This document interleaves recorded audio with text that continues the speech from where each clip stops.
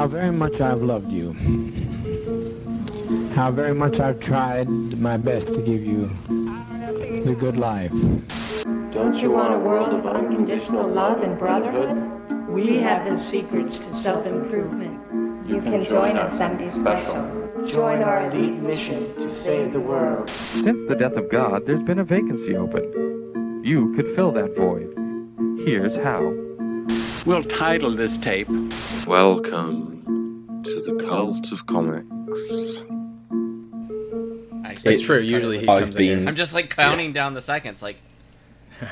Counting down the days. I literally almost made a Borat joke right when you said like Lithuania or... He's holding it in. He's holding it in like it's an ulcer. I was like, no, low-hanging fruits. I can't mention Borat every episode. Yeah, he's about to start coughing up blood. Yeah, just like the nose just like starts dripping out my nose, just like my ears start bleeding. Alright, I guess we can get started on it, right? Yeah. Yeah, cool. Welcome to the Cult Comics Podcast. I'm your host, Tyler. This is Sean. That's Josh. And we're three dudes who met on the internet to make a podcast. If you've never been on the show before, we're a comic book media podcast where we talk about comic book related things. And we're going to be merging our episodes today, our news episode and our comic book episode, because there's very little comic books to read for us, and a bit of news, but nothing that we can't just like zoom on through. So let's just get started. There's been an announcement about Daredevil Season 4 with new writers and producers, and people are having mixed reactions. Finally. I did my waiting. 12 years. You should have done this back in January, right after Hawkeye and Spider-Man No Way Home finished. They kind of let the steam fizzle out a bit. Or they should have done this like after She-Hulk, where characters are speculated to be appearing. Or after Echo, even. Doesn't it make sense for the delay to be because of like contracting? Because they only just put up the Netflix shows on Disney Plus. I don't think there was a problem with that. Like as soon as they had the characters, they were allowed to use them. To an extent. But they've already appeared in properties. As soon as they announced that they were going to be on Disney Plus, probably would have been a good time to announce it. Yeah. I'm honestly surprised that there's less conversation revolving around Hulk now that She-Hulk is around, because, this is going to be the first time that we've had a Hulk property since The Incredible Hulk with Edward Norton. We'll get onto that, Tyler. We'll get onto that. We're talking about Daredevil now. That's next. I am. Shut up. Shut the fuck up. I'm just saying that contractually, I feel like it's kind of the same thing, right? Like Daredevil, Luke Cage, Jessica Jones, all of those characters were tied specifically to Netflix. Yeah. And, making sure that they were able to get back onto this property. Still owned by Disney, right? Yes, but, leased out. Yeah. Yeah, essentially. And the lease is over. Which is weird, actually. When did Daredevil first come out? 2016 or 2015? That sounds right. It had to have been 2015. It's been a long time. A 5-year deal, 7-year deal, 6-year deal. Episode. they didn't. Yeah, it ran from 2015 to 2018, and so, then Netflix cancelled it in order to focus on their own series that they own, where they don't have to pay for. Here's my prediction. I think that Disney and Marvel were trying to go through Netflix to create the shows that they wanted to create, and then realized that Netflix was not going to be the place to be for that, and obviously Disney stepped in and was like, let's make the shows on Disney Plus, we'll do our own streaming service. Well, they were given to them because they were like, there's not really a place at Disney for like these characters to have a movie or like anything like that, and they were like, we'll let Netflix handle them, like these creators want to do that, and it let them sort of have free reign with like gore, brutality, violence, all that kind of thing that Disney doesn't really do. Yeah. And then Netflix wanted to move on to their own properties. They didn't want to share the money with anyone else. Which is strange. Stranger Things. Go ahead. No, I was kind of surprised that, maybe it's taken a little longer than I thought it would take, because I think a lot of the shit that the TV shows get is attributed to Ike Perlmutter. But Ike has been basically on the outs up until about 2019. So, who is he? He was the former head of Marvel Entertainment. Marvel Entertainment. So he ran the TV show aspect of Marvel. So Feige's running the movies. Perlmutter was running the television properties. Okay, that makes sense. Does Josh, you would probably know this. Help me out here. Was Avi Arad tied to any of the Netflix stuff? He works at Sony. Oh yeah, he is a Sony exclusive. Yeah, thank you. You're right. Yeah. Let's see. Avi Arad was. He's CCO of Marvel Entertainment, so he is kind of tied. To that. He's more producer and whatnot on like every out there movie. Yeah, it's mostly Sony stuff. Daredevil, all the Spider-Man movies, Punisher, Hulk, Fantastic Four, X-Men. Yeah, the Spider-Man movies I knew about because he was the reason why Spider-Man 3, Sam Raimi, ended up getting pushed like for Venom. But, the rumor is that Spider-Man 3 was done, and Avi Arad was like, we got to put Venom in there to sell toys. As far as TV goes, he was really only involved in the animated TV shows. He's not involved in anything live action for the TV shows. Okay. So Sean has strong opinions about these new creators on the Daredevil show, and I would like you It's not necessarily strong opinions on these new creators. Like, I do have some opinions. And some of it does go to Jeff Loeb as well. Yeah, he was the head of the Netflix shows, I believe. Yeah. He's executive vice president for Marvel Television. I'm really surprised he never did a Nova thing. Well, that was sort of... They had dibs on the movie. And... Well, I mean, he based that new Nova off his kid who died. You would think that would be a priority. Yeah, but he sort of lost his mind and doesn't write good anymore. You're not wrong. I mean, the poor guy experienced really, really bad hardship, and ever since then, it's just not been the same for him. Respect to him. No shade on him for that whatsoever. Yeah, like, you can see his work before then. It's, like, all-time classics constantly. Then, after that, you have, like, Ultimatum and stuff like that. It was just bad. Ultimatum was so bad. Yeah. It's, like, I remember reading that when I was, like, first getting into comics and thinking that was the coolest thing ever, and then I read it much later, and I was like, oh, this is terrible. Yeah, one of the first runs I ever read was Ultimate Spider-Man, and I was like, okay, this event like fits in here, so I need to go read that. And no, I've finished like one issue of Ultimate Spider-Man. I skipped to the next one. It's like Jameson like narrating as New York's attacked, and like he sees Spider-Man like jumping in to save a kid that's like underwater or something. Oh yeah, that was the Ultimatum tie-in, I think. Yeah, and I was like, okay, I've missed something, so I googled it, and it was like, oh, this Ultimatum event, and I read it, and I just remember being like, this is before I really knew about creators and how much impact they have on stories and stuff, and I was kind of reading it, I was like, what the fuck is this? I remember, well, you know what, we'll talk about that eventually at some point, but anyways, sorry. The new writers and producers are Matt Corman and Chris Ord, and they are best known for Covert Affairs, which was a series on something. I'm not familiar at all. Yeah, it's a spy thing. I think I've like scrolled past it on Netflix before. And I can't think of the dude's name. I wish they'd brought back Drew Goddard and those writers, but I don't want this to feel like the other Disney Plus shows. I've enjoyed the Disney Plus stuff, but I hated Kingpin in them, and I don't want it to just feel like a more generic superhero thing.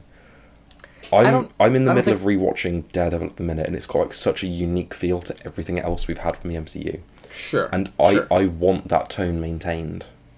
I don't think you have to worry too much. But Kingpin was so cartoony and shit in Hawkeye. I'm gonna say ignore that part entirely and focus on Moon Knight, because look at the way that went. I love Moon Knight. It's still very different. They were like, oh, Moon Knight's going to be the darkest thing the MCU's done so far. And then, like I said, it barely scratched the surface of Daredevil. Anytime there was like a bunch of action about to happen, a fist fight or something, they would cut away. So we see the beginning and end of the fight, or what's the guy's name? Jack, the third. Jake. Yes. Jake. Jake would take over, and we wouldn't see that part, which is part of the mystery. But they chose to do it in that way that we don't see the actual action up until the last episode where we do see the fights.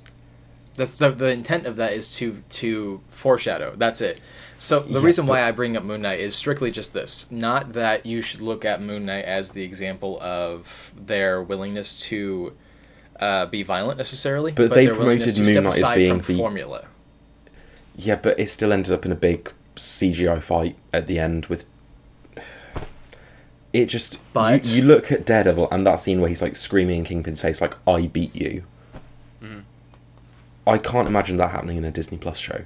I'm imagining some the Hawkeye finale fight where she like throws a cufflink at an electric arrow that triggers them all and takes them down. It's going to be stupid comic booky shit like that, and so you think it's going to be like a really neutered version of Daredevil? I think so. Okay. So I don't disagree necessarily, but if you're going back and rewatching Daredevil on Disney Plus now, which I'm assuming you are, I'm rewatching it. Yeah. Has it been edited? No. So there you go. That's the point I'm trying to make. Is but if they were going to do that, but my then problem why is wouldn't they they've just already edit down everything that they already have? But Disney Plus already has all the Fox stuff on it that's darker as well. But I'm like, they can have that already there, but are they going to keep it the same going forward, or are they going to do their Disney-fied version of stuff?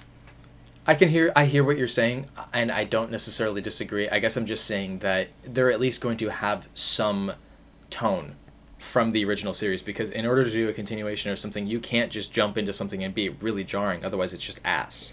But like the way they handled Kingpin and Hawkeye worries me. Could you imagine Wilson Fisk from Daredevil ever wearing that Hawaiian floral shirt? That was Kingpin in Hawkeye. Imagine it like this. Imagine if Kingpin showed up in one of the other Disney Plus shows, Miss Marvel. Imagine if they just had him show up and just be the brute he was in Daredevil. Just how, like, what the fuck out of left field that would have been. But instead, they neutered him. Yeah. Come on. We know Vincent D'Onofrio is just capable of so much more than just being a brute. But I don't necessarily mean a brute, but I mean the darker version. Instead of just that cheesy fight with Kate in that arcade thing or toy shop, whatever it was. Yeah. No, I know what you mean. I understand what you're saying. I mean, I feel that my way problem about is what more they're going to be they doing with treated Punisher. him. They treated him more as Punisher a fight. brute, but a neutered version of a brute, as opposed to the epic whatever he was in Daredevil.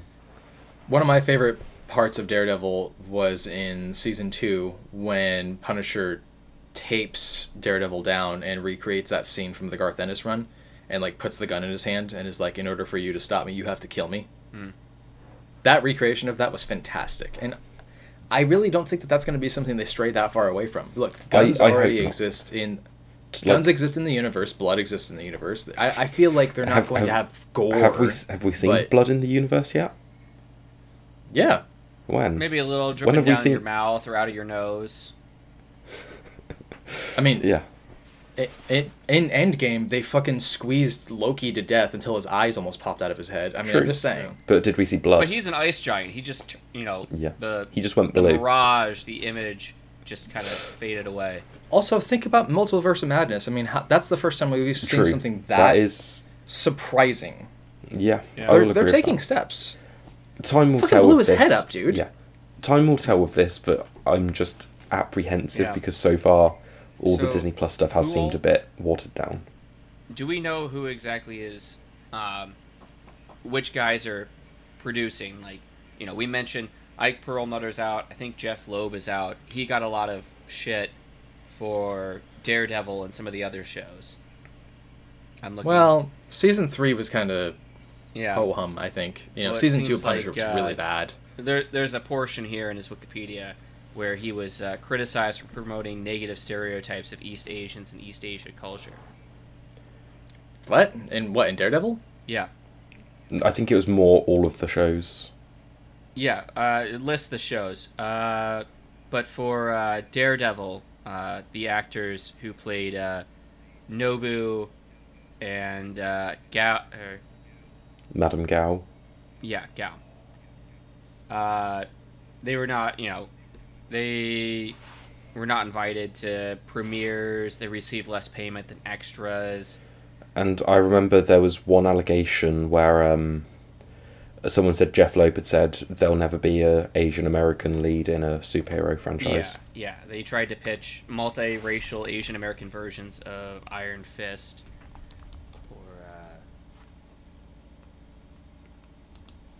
What else is there? While promoting the second season of Iron Fist at Comic-Con, Loeb appeared on stage wearing a karate gi and headband as part of a comic bit with the Iron Fist actress Jessica Henwick. I don't necessarily think that's... What? I don't necessarily think that's that it depends what he was doing. What you've described to me just sounds like someone having fun at a Comic-Con. Accused Loeb of explaining to writers that there were 3 previous Marvel movies, a trilogy called Blade that was made where Wesley Snipes killed 200 Asians each movie. Nobody gives a shit, so don't write about Nobu and Gao. Yeah, I'm looking at that same Deadline article. It's kind of weird. Did he really kill 200 people each movie? Like 200 I don't know about that. It doesn't matter if it's hyperbole, it's the point he's trying to get across. Yeah. I mean, I feel like what he's trying to say is... I mean, I'm not trying to speak for him necessarily, but I feel like what he's suggesting is that the general public doesn't have a good response to it, but that's still not a good look. You know? I don't know why people still linger on the whole Iron Fist thing. I mean, the character's white. It's not that big of a deal. Yeah. I mean, if anything, it's a good thing for this character to be... I find it funny that they've made him Asian in the comics now. It's a different character. Yeah. They've been like, we can't have a white ninja anymore. Yeah, we haven't gotten much out of Jeff Loeb lately. We had the Long Halloween special, which was one of his better recent efforts. Yeah, I guess. I don't know. I'm kind of curious to see how things go anyways. I mean, I really liked John Bernthal as Punisher, so I really want to see him come back as that character. He said he'll come back, but he doesn't want to be in like a watered down Disney Plus thing. He wants it to be the same tone as before. It's Punisher. I mean, you can't really do it watered down. Just cut away at every gunfight. I mean, you could do an implied, like, massacre, I suppose, but at the same time, it just wouldn't have the same effect. The only previously R-rated franchise I want to see go PG-13 is Deadpool 3, because I think that would be so funny. That would be funny. Just have him like try and swear and just keep like being like, oh fudge, like, and then just like getting really angry that he can't swear. Make the ADR just completely obvious. Yeah. Yes. Like, we had to go back into the studio and re-record it, and it's him going fudge, or like a different actor just doing the voiceover. Yeah, but have him aware of it in universe. Just be like, hey, who was that? That wasn't me. Just like, why can't I say absolutely. This? That would be a great way to kind of pay homage to the idea that Daredevil has that inner monologue or combative dialogue between himself. Yeah. Mm-hmm. Or like, it does that like beep where it censors something, and he's like, what the beep was that? And he's like looking up trying to work out what that sound was. And like when he's just wearing like a Mickey Mouse hat. Yeah, and when he's like just cutting through fuckers, just like be like, why is there no blood? He's just like poking it with his katana on the floor, like, why is there nothing coming out of this guy? I love it. Something's wrong here. Like I think they could have over here. This is weird. Like the guy still dies, just nothing comes out, and he's just like really confused. I think they could have had a lot of fun with that. No, I think I completely agree. I think that would be a good meta take on it. I really want him. I really, really, really want them to identify him as a Disney princess, though. That would be my favorite. Yeah. Deadpool as Disney princess is my favorite. I want to see him like recreate a scene from like Aladdin. Yeah. Just like the movie starts, you know where he's like sat on the bridge in the first one, like singing along to I can't remember who it was. Was it a Cyndi Lauper song or where he's just like sat on the bridge. I just like that, but he's just like singing along to like "Can You Feel the Love Tonight" or something, or just like an Aladdin song. Absolutely. Kenny G. That would be fantastic. Should we talk about She-Hulk? Yes, let's. So the She-Hulk trailer dropped. It looks awesome. There are incels already mad. It's kind of funny. There are so many incels mad, and so many other guys that are just like, fucking horny now. Please. Yes, they are. They're like, please cradle Death me, by mommy. Snoo Snoo. Yeah, that scene. Here's the annoying thing is there are people, and this is mostly Twitter, so it's like just like 12 angry kids in their mom's basement or whatever, but they're angry because she looks like she does in the comics, like she's not like a super overly ripped, like she's a big green woman. I had a friend send me and he was like, why isn't she big like Hulk? And I'm like, because she's not a proper Hulk. She's just kind of got some of his blood in her. Yeah. She's 77 cents on the dollar Hulk. Oh my god. So I had an interesting thought. You remember at the end of Shang-Chi when they have the hologram of Bruce Banner? Yeah. Oh, yeah. How? I don't know, but someone pointed out he's wearing handcuffs in that scene. He's wearing like the same handcuffs as in this trailer. I don't think he has the handcuffs. He had an arm brace. He had something on his wrist that was like glowing blue. Oh, yeah. On his other arm, his good arm. Okay, maybe Miss Marvel's gonna steal that from him, and that's what she's wearing. They're all about that new energy source. That's not the Infinity Stones. I mean, I really want them to actually do another Hulk film at some point, but I mean, I'm very curious to see what they're going to do with this. I really liked the Edward Norton film. I don't know why people hate on it so much. I thought it was good. I liked it. I think it had problems, but it was still fun. Yeah, no, 100% agree. 100% agree. And I think compared to this watered down Hulk we've had recently, it seems very good in hindsight. I think it's proper to compare like the Eric Bana Hulk to the Edward Norton Hulk. I don't think we need to. I don't think we need to compare Edward Norton to Mark Ruffalo because it's supposed to be the same character. The Eric Bana Hulk is completely separate. Yeah, well, the Eric Bana Hulk is. I can't believe that was Ang Lee. I just watched Crouching Tiger, Hidden Dragon, and that's such an incredible film. And that first Hulk film is so strange. The studio fucked him. Like, I still enjoyed a lot about it, but I recognize that it was really flawed. Okay, so here's the thing. At the, 3/4 of the way through that Hulk film, we got the introduction of the foreshadowing of the Maestro, what's his name? The Hulk enemy? The brain dude? Not Hector Hammond. MODOK? Oh, shit. No. Mastermind. No. Megamind. Mastermind, something. thank you. Yeah.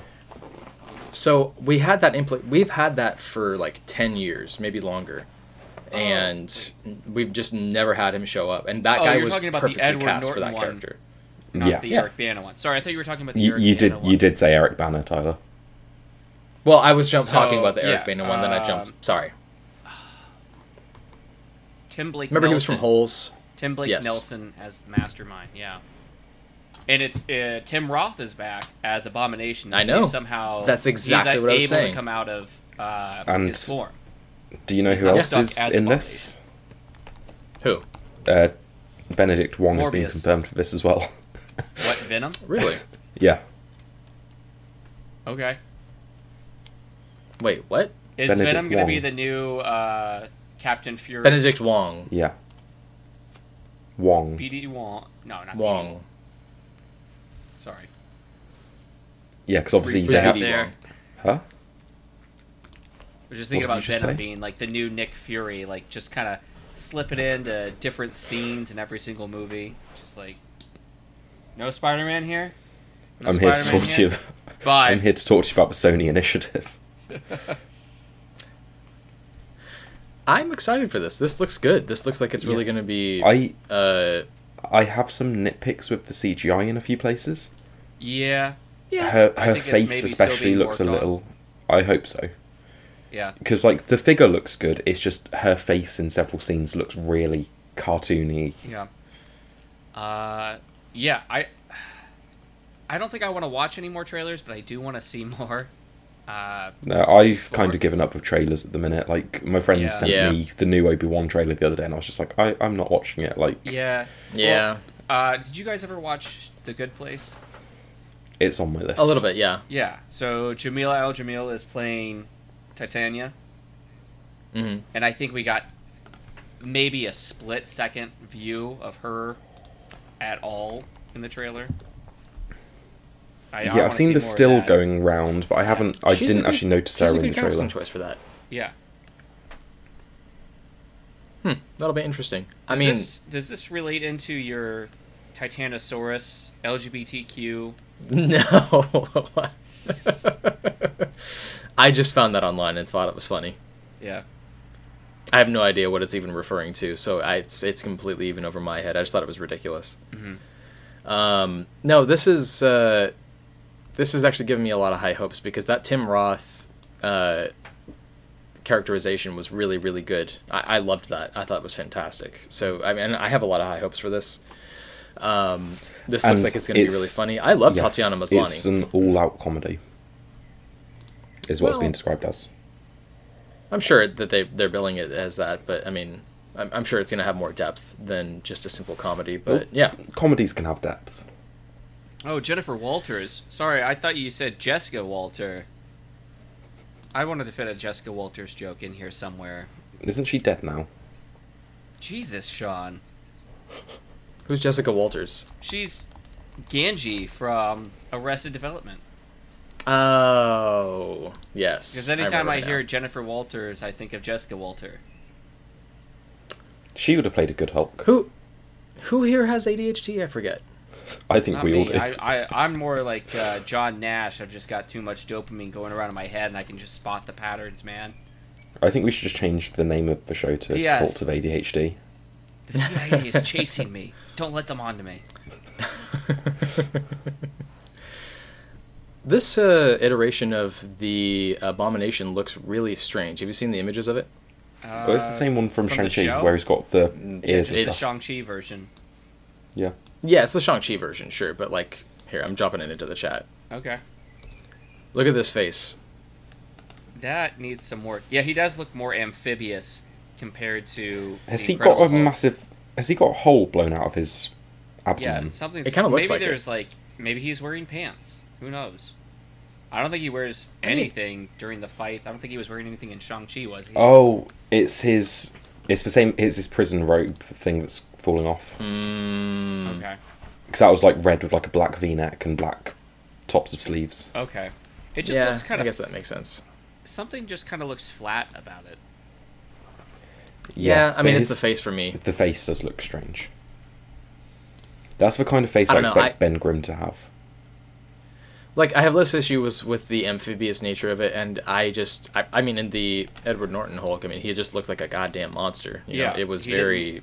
He's supposed to look kind of amphibious. Yeah. Yeah, that's comic book accurate. Yeah. Yeah.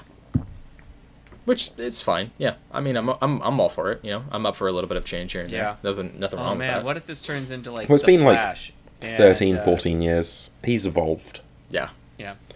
He's a chill dude now. He's not gonna try and get inside her head and turn her against Bruce. Turn her to the dark side. He wasn't a bad dude in the original, was he? I haven't seen that film in years. He was just a military guy taking orders, wasn't he? Yeah. He gets kind of mad with power. Yeah. That's a good way of putting it. He wants more power. Yeah, he gets really hooked on the fighting with Hulk. I mean, my favorite scene in that whole film is when he's literally sprinting at Hulk, and then he's just like, hit me, hit me, hit me. Mm-hmm. That portion was awesome. Oh, man. I need to go back and watch that movie again. Because there's so many... It's a good film. I mean, like, there's hints at the super soldier serum for Captain America. Like, we had... Say that 5 times fast. Super soldier serum? Yeah. Okay. Once is enough. Twice. All right. 3 times... Playing with yourself, then. Yeah, basically. I don't know. I'm looking forward to this. I think that the people who... This happens every time something happens in comic books. Right. There's always somebody who doesn't actually read comics that has like an opinion on things, and it's just like, shut up. Just shut the fuck up. The showrunner and lead writer on this is... I forget her name, but she is the one who wrote the Pickle Rick episode of Rick and Morty. Right. Yeah, so she's really being typecast as the green writer. I guess so, yeah. All right. In a way, yeah. You're not wrong. She's James Cameron's opposite. He's the blue guy, she's the green guy. With, green girl. Gausser's as head writer, while Kat Coiro is leading the directing team. Who has done many different shows. Brooklyn Nine-Nine, The Mick, It's Always Sunny in Philadelphia, Shameless, Modern Family. Which stuff in It's Always Sunny did she write? It doesn't say here. I'm going to have to go to her IMDb page. Yeah, because if it's anything after season 12, I'm less hyped for this show all of a sudden. It's Always Sunny in Philadelphia, back in 2018, 4 episodes. I'm out. The gang wins the big game. Charlie's home alone. Time's up for the gang, and the gang beats Boggs. Ladies reboot. They were not good episodes. Were they not, or are you just really having... Okay, no, wait. I'm going to click on them, and I will tell you their IMDb rating. We got a 7.0, 6.8, 9.2. Time's up for the gang. Which was... That's it. Time's up for the gang. And a 6.6. Strikes me as... So they were all low except for one of them. Oh yeah, that's the section one. That's good. A 6 point something is still decent. No, for a TV show episode, that is bad. TV shows tend to average higher than movies do. Yeah, let's see. Maybe people just don't like the female-centered episodes. No, season 13 onwards just wasn't good. Yeah, season 12 should be in the end. Let's see. Patty's has been put on a list of bars that are sexually hostile to women, so the gang must attend a sexual harassment seminar in order to get off the list. That sounds like a good time for them. I can see everything going wrong. I've got a clip to send you of... it's an interview of the gang on Conan. Okay. And they're just ripping into Danny DeVito, and it's so funny. All right. Let's see. So She-Hulk, the first episode's not actually coming out until August 17th, which is way later than I expected. Well, we've still got Obi-Wan, then Ms. Marvel, and then... Oh, right. Ms. Marvel's coming before that. My bad. I had the order switched. I'm like, if this is coming out August 17th, there won't be time for Ms. Marvel. But if Ms. Marvel's coming out before, then it's probably fine. And then I don't know what the following show is after this. Oh, yeah. Ms. Marvel comes out June 8th. Oh, man. I didn't know they'd be airing at the same time as Obi-Wan. Obi-Wan got pushed back, though. It seemed like they were trying to kind of offset. Maybe the schedules just got too busy because it seems like, we're off for a couple of weeks, Obi-Wan then we have was another supposed Star to Wars start... show, then we're off for a couple of weeks, and then we have a Marvel show. Just to keep everybody, like, you have to keep your subscription if you want to keep catching things. Yeah, no, Obi-Wan's premiere got pushed back 2 weeks, I think. Or maybe 3 weeks. So that comes out this week, it was supposed doesn't it? Yeah. Wednesday? I'm so excited.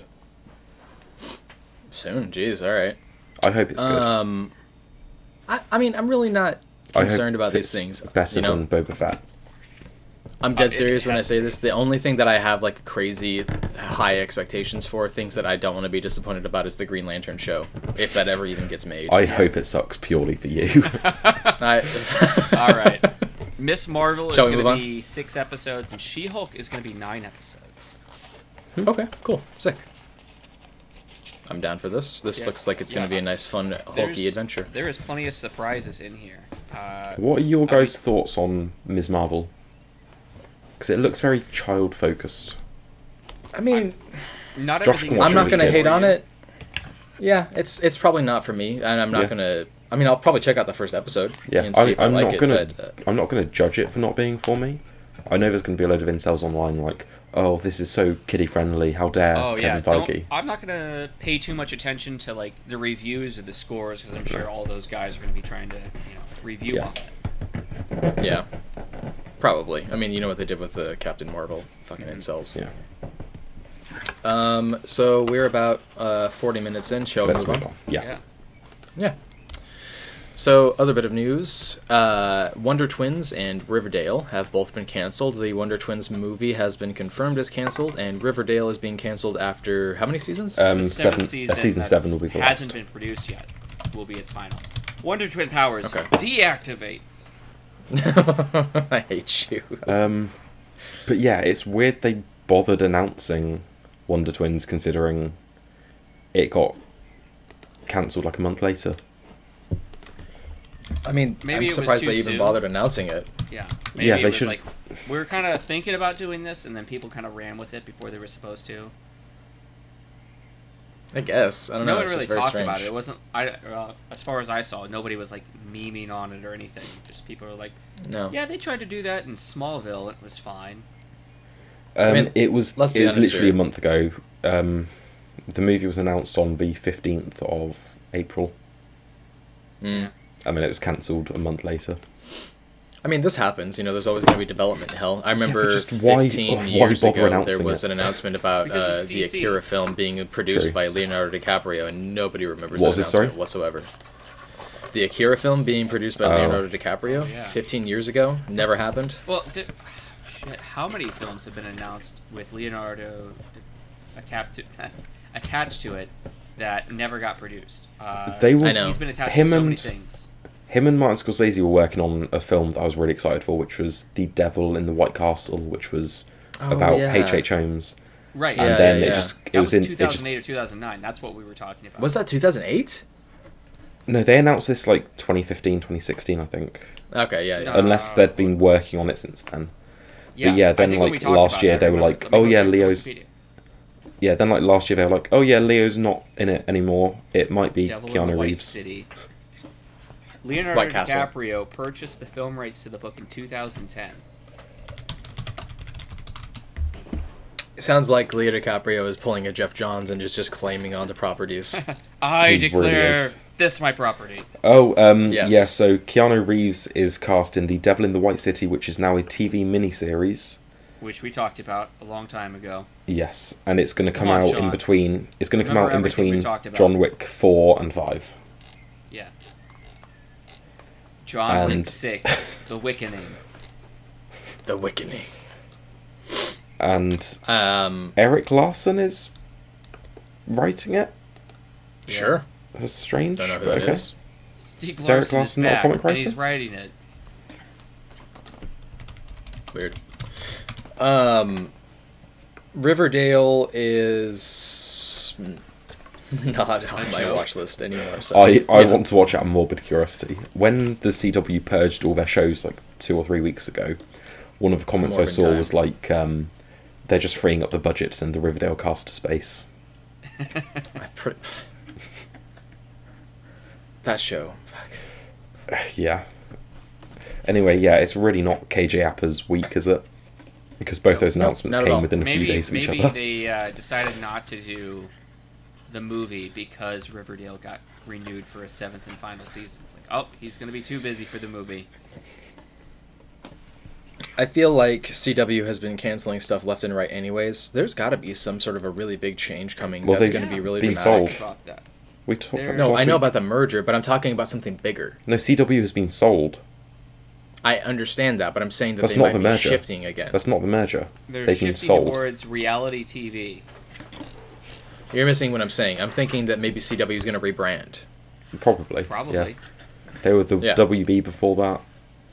Yeah. Well, then before that was like Every UPN or 5 something. years Yeah. or so, they do a content shift. Yeah, something like that. They just, Anyway, yeah. yeah, The not much else streaming to say era about that. and beyond. Ugh. Beyond. Bit of cool announcements. Deceased 3 has been announced by Tom Taylor, War of the Undead Gods. He has announced on social media that this has been his plan all along. It was always meant to be a trilogy, and this will be the final part of his Undead series. Yes. Whether we get some more like sort of spin-off tie-ins things in there, like he did that Unkillables miniseries. He did Hope at World's End. What were There might be sales some like more stuff in. For, I what were think- sales like the first arc versus the second? I think pretty consistent. Definitely, like it won't be as high, but I think it was still a good seller. It was a really good seller. I Yeah. think it actually peaked at like issue 5 of the first series. Yeah. I might be mistaken. It's kind of weird that they. Um, I mean, when did the first arc come out? 2017, I want to say. Maybe Yeah. 2018 at a push. Which is like a decade too late. 2019. 'Cause Marvel did Marvel Zombies in like 2007 or 8. Yeah. So DC did it from May to October 2019. And then we got the second series last year before. Mm. I don't remember. But yeah, Yeah. this is Which I wanted hopefully to mention it's about the Wonder Twins was, DC wanted to just, rack up their kill count of movies that get announced and then not made. They're like, oh man, we're releasing too many movies and not canceling enough of them. So we've released one whole movie this year. It's too much. It's not even part of the DCEU. It'll be cool to see this come to fruition. It looks like it's going to be focused on the anti-life equation being tied to Darkseid. Yeah, because we've still got Darkseid infected, and we've still got Superman in the sun. Yeah. So it's The still anti-life elements. equation and Darkseid. Never seen them in the same room before in my life. So the expanded materials include Deceased, A Good Day to Die #1, Deceased Unkillables 1 through 3, Deceased Hoped at World's End 1 through 15, Dead Planet 1 through 7, which was the sequel series, and the upcoming one will be an 8-issue miniseries. So it'll be the longest one of the main storyline so far. Cool. And how does this tie in to the death of the Justice League? It does not. Not at all. No. Josh really it'll be doesn't kinda know cool to DC, see. does he? No. No, not at all. Never heard of it Not in before the in my slightest. life. So earlier, before we got started, Sean, you were saying that you feel like Tom Taylor does better on miniseries and short runs Yeah. than on extended, like, long-running series. I feel like so far I've read 2 ongoings by him, and while I love Nightwing, I think it's a really fun book, the overall story is practically non-existent at this point. We've had like 6 issues of Nightwing just trying to avoid assassination, and each issue is just a fun, like, oh, here's him hanging out with a bud.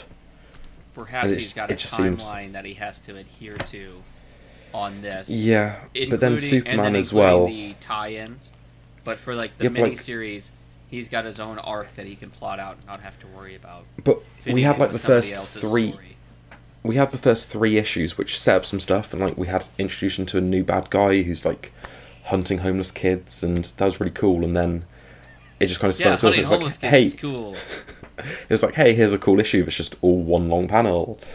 Hey, here's a cool scene of like we'll have a flashback to Alfred and Bruce arguing when he's a kid. It's just like it's the same complaint as the Son of Kal-El book, where like I feel like the first 3 issues had a lot of story crammed into them, and then we haven't really moved on to anything new in the 10 issues since then. So I hear what you're saying. It's had some really and- good character moments and a lot of character Sure. work, but just overall story, I don't think he's really good at like doing an ongoing of. I have a realization that I think you're probably going to have a hard time with. Apply this same criticism towards Bendis. Okay. What would be a good Bendis limited series? No, I'm saying that maybe this is the same thing that you have a complaint about with Bendis. Like, the plot is kind of going on in the background, but there's mostly focusing on character interaction. No, because I don't think Bendis does any good character work, and I think his stories are awful. It's like, Okay, let me give you an example. Here's that I some really really good loved. character work. Let's send this child off into space for 6 issues, and then he'll come back 15 years older. You always love touching on that part. Let me give you an example of what I thought was really good. I loved the interactions between Lois and Clark in his Superman run. One of my favorite parts was seeing, well, maybe not parts, but the several parts were seeing Lois act and behave so strongly in a way where it was very clear that she does not need Superman in order to feel empowered, you know? And the love that they have for each other is the respect that they have for each other. And the way that that shows is really beautiful. That being said, I also recognize that that's not like plot, you know? It's Yeah, those character interactions. But the thing is, I've got nothing to compare it to with Bendis, because he rarely writes a limited series. He wrote Event Leviathan, which was just awful.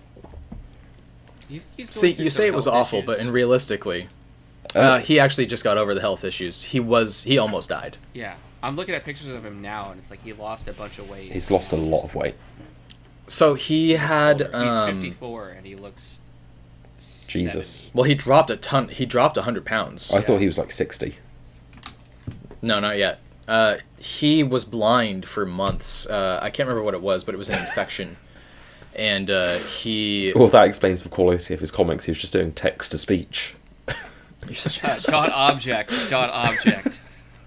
I can't remember what the circumstances were, but it was also really hard for him because that was around the same time that his friend, the colorist, whose name escapes me, also passed away from cancer.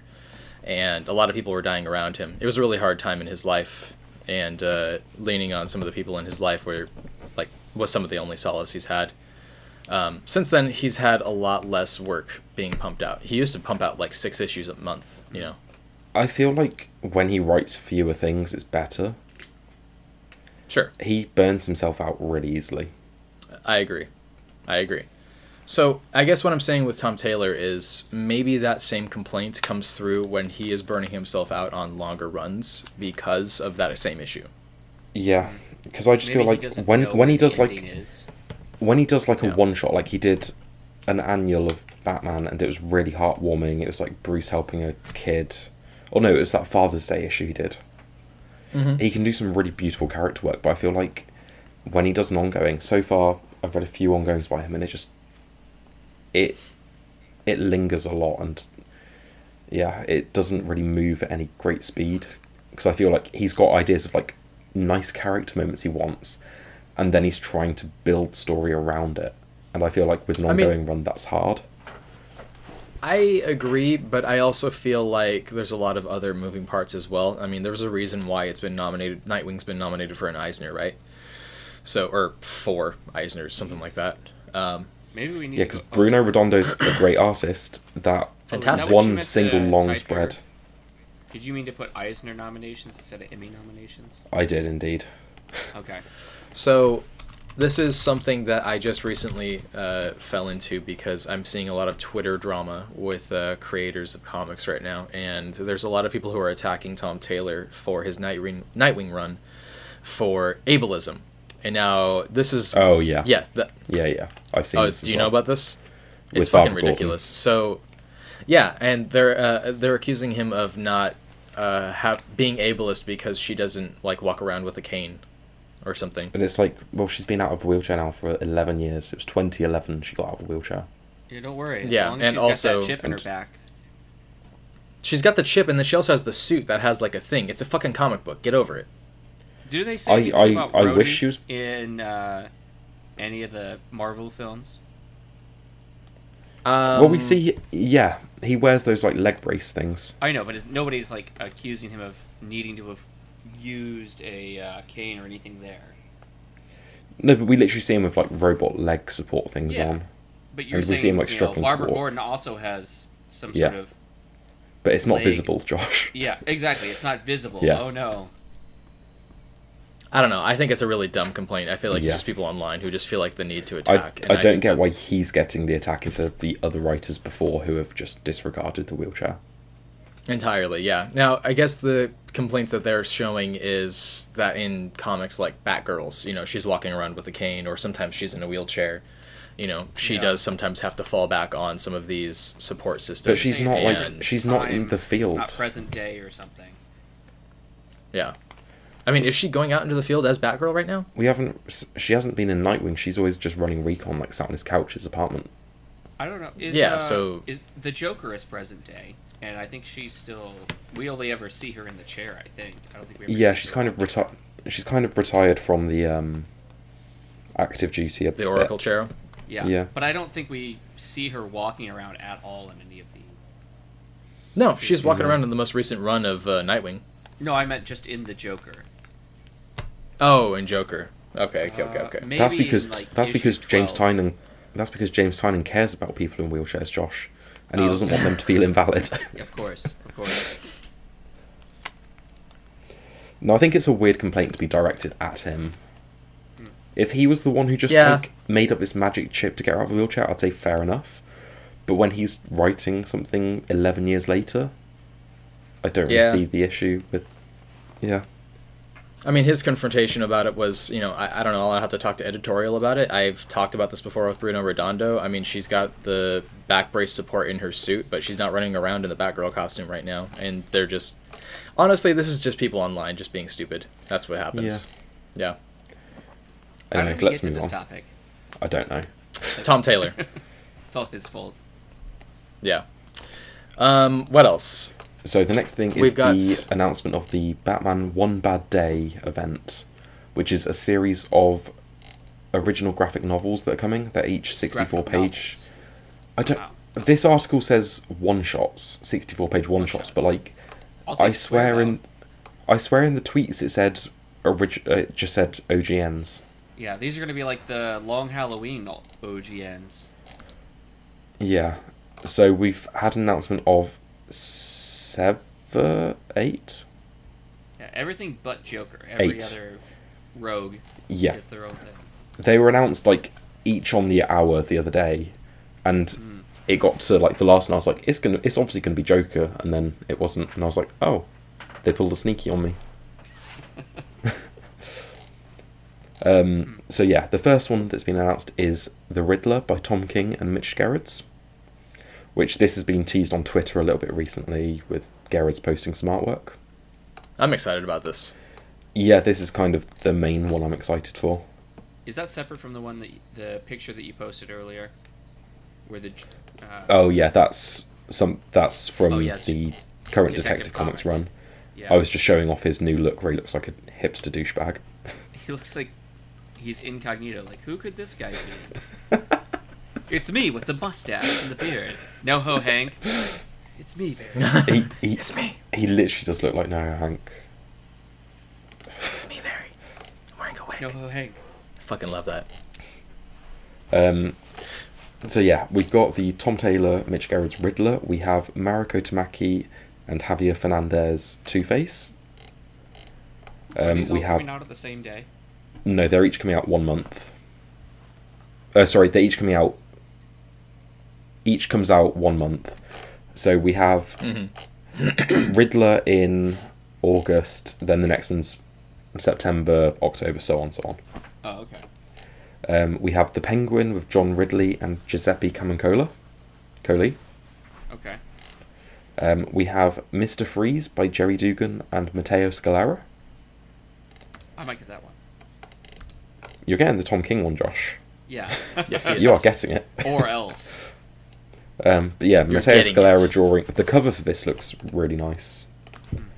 Matteo Scalera's great. He's got a lot of like sort of Sean Murphy vibes. Yeah, a little bit. Yeah, I could see that. I think we've said That kind of about him sketchiness before. to it. Well, we've done a lot of comparisons to the two. I don't know. I'm not going to get it because of Gary Dugan, but Yeah, we'll see. We have Catwoman by G. Willow Wilson and Jamie McKelvey. oh, We have Bane by Josh Williamson and Howard Porter. interesting. And I'm just not a fan of Howard Porter's artwork anymore, so I don't know whether I will be checking this out. Okay. Yeah, but it's Williamson. Yeah. We have Clayface by Colin Kelly and Jackson Lansing and art by Zomanico. I'll get it. Interesting. And then the last one that was announced that I assumed was going to be Joker is Ra's al Ghul by Tom Taylor and Ivan Reis. I might get it. Give me a... I'll take a Ra's al Ghul one-shot any day of the week. Yeah. I'm just really happy that none of these are Joker. Who else Yeah, no isn't kidding, getting... Jesus. Who else isn't getting... Killer Croc. Condiment King. Kite Man. Calendar Man? Calendar Man, yeah. The Clockwork Killer? You said they were coming out on the hour. Yeah. Harley Maybe he's the Quinn. mastermind behind it all. Poison Ivy, yeah. I'm surprised isn't getting one. Oh, yeah. I thought you had said Poison Ivy. Poison No. Ivy has something else coming out. She's got a mini-series by G. Willow Wilson. Yeah. Hold on. What was the, there was an advertisement in here. Where she's eating, like, a steak. That's what you're focusing on? That's kind of the Is it the focus of steak? the advertisement. Well, Poison why Ivy. would she? Steak. Why would she eat Yeah. plants? Exactly. I think that's genius right there. A very rare steak. Bloody. Ultra rare. Mega rare. Bloody. Part of Pride Yeah, Month. this looks like it's going to be an interesting one. Oh, interesting. Okay, cool. Anyways, what else is going on? We've got the Eisner nominations. Why don't we talk about what those are? Alright. Let's talk about some highlights here. I don't think I've read any of these short stories. No. So let's just go through the ones that we sort of know about. We've read some of the stuff for. So we have the best single issue one shots, and in brackets it says must be able to stand alone. So we have the Marvel Voices Identity #1, which I believe is their Pride book, Tyler. Oh shit, I'm that was by asking Darren you as well. Shan? Yeah. love The Vampire Apprentice. Is it the same The Vampire Darren Shan? Apprentice. Yeah, the saga of Larton Krebsley and Nice. the saga of Darren Shan, where he made himself the main character. Sure. But the notable one on here is Nightwing 87, which was the long panelled one. It's a neat And concept. also... That would have worked really well if it was implemented correctly in May's book. Yeah. Josh, get over it. Oh, look at this. Wonder Woman Historia, the Amazons. Yeah. Does that really stand alone on its own? Well, the second one was by a different artist. Oh, yeah. It I doesn't didn't- even I say didn't read any number of it. one on here. They're like, oh, Yeah. there was supposed to be a second and third issue to that? No, because I think it's Wonder Woman Historia, then the next one had a different subtitle. Yeah, but does Maybe. it stand alone if the second issue is part of it? I mean, How it has well to stand did it alone in order end? to qualify. Yeah. Well, I'm saying Did it end I on a don't know if cliffhanger? it actually qualifies as standing alone. We Well, have clearly some people disagree with you. I get the- that. the best continuing series one. We have Bitter Root by David Walker, which I don't believe any of us have read. Isn't Nope. that ending? I don't know. It keeps coming back for like 5 issues, then going on a break. But we have The Department of Truth by James Tynion IV. Bitter. Oh, okay. Which- This is for 2021, right? Well, it's the 2022 Comics awards, that- but it's for stuff comics that came last out. year. Because Bitterroot hasn't Within the had last an year. issue since August of last year. Yes, I Jesus. think this is like, yeah, this is for the 2021 content. Okay. But yeah, Department of Truth, which I know you guys are enjoying. Yes. Immortal Hulk, which Tyler swears by, As do I honestly do. despite the anti-Semitic artwork. We have Nightwing by Tom Taylor. And then the one that I hope wins is Something is Killing the Children. Yeah, that's got to be crazy to be nominated, like 2 of your comics to be in the best continuing series. He's got to have a big head at this point. James Tynion is killing it. His Substack is just disappointing me at the minute, so he's not killing it on all fronts. He's too busy for you. Like a month ago, or no, I think it was the end of March, whenever Easter was, he was like, oh, coming at the end of a week is like more of my new series, The Odd Pedestrian Life of Christopher Chaos, and it's now 2 months later and there's still no preview. Yeah. All right. Nice House on the Lake is it best new series, best writer. James Tynion is just best writer. And that's the only things that Nice House on the Lake is here for. Which is kind of weird. Maybe it'll get more recognition next year. Yeah. But yeah, best limited series, we have ones that we've read. We've got The Good Asian. Yes. We have The Many Deaths of Layla Starr. Oh man, it's tough. And Supergirl, Woman of Tomorrow. So which of those would you guys pick to be the winner? If you Well, I had mean, we to... gave such high ratings to Many Deaths of Layla Starr. I mean, I know, Good but I know Asian you was guys also fantastic, loved The but, Good like, Asian. Good Asian was fantastic, but Many Deaths of Layla Starr was just like a tier of its own. Agreed. I loved Supergirl, but I think Many Deaths has to be the number one for me. Has Supergirl finished? Yeah, it finished in March, I believe. Okay, I don't remember you guys talking about the last issue. We did, because we were telling you to read it. You've Put a been lot of telling me to pressure read on it every single issue, so I Yes. didn't realize it was the last issue. You just zoned out. You were like, oh, they're telling me to read it. Just nod, and then Oh go my back God. to Yeah. doing whatever I was doing. Okay, here we go. Best new series, we have The Human Target, The Nice House on the Lake, Not All Robots, which is the Mark Russell book from AWA, Yeah. Radiant Black, and Ultra Mega. I feel like my favourite pick is either Human Target or Nice House on the Lake. Yeah. Between all Right of now, us, I'm going to go with Nice House. Yeah. Between all of us, we've read each of these series. Yeah. I'm kind of surprised that Not All Robots is in the running here. Like, it's just Maybe fine. Maybe it picked... Did you only read issue 1 or did you read the rest of it? I read issues 1 and 2. I have issues 4 and 5, but I never found issue 3. Okay, maybe it picks up later on. Yeah, it was I don't just. know. I mean, the first 2 issues are just fine, and how can you be the best Yeah. in the series if the first 2 of 5 issues are just fine? I guess so. I mean, it's a whole social commentary, but it's all right. Yeah, I'm just looking Okay. at what else on here. There's the Best Anthology Award, which Silver Coin has been nominated for. And also Okay. Superman Red and Blue, which I didn't really think was that good. Yeah, there's not a whole lot left on here that we've read. We're terrible fans, aren't we? Yeah. Oh, yeah, we're not so reading the terrible. good stuff.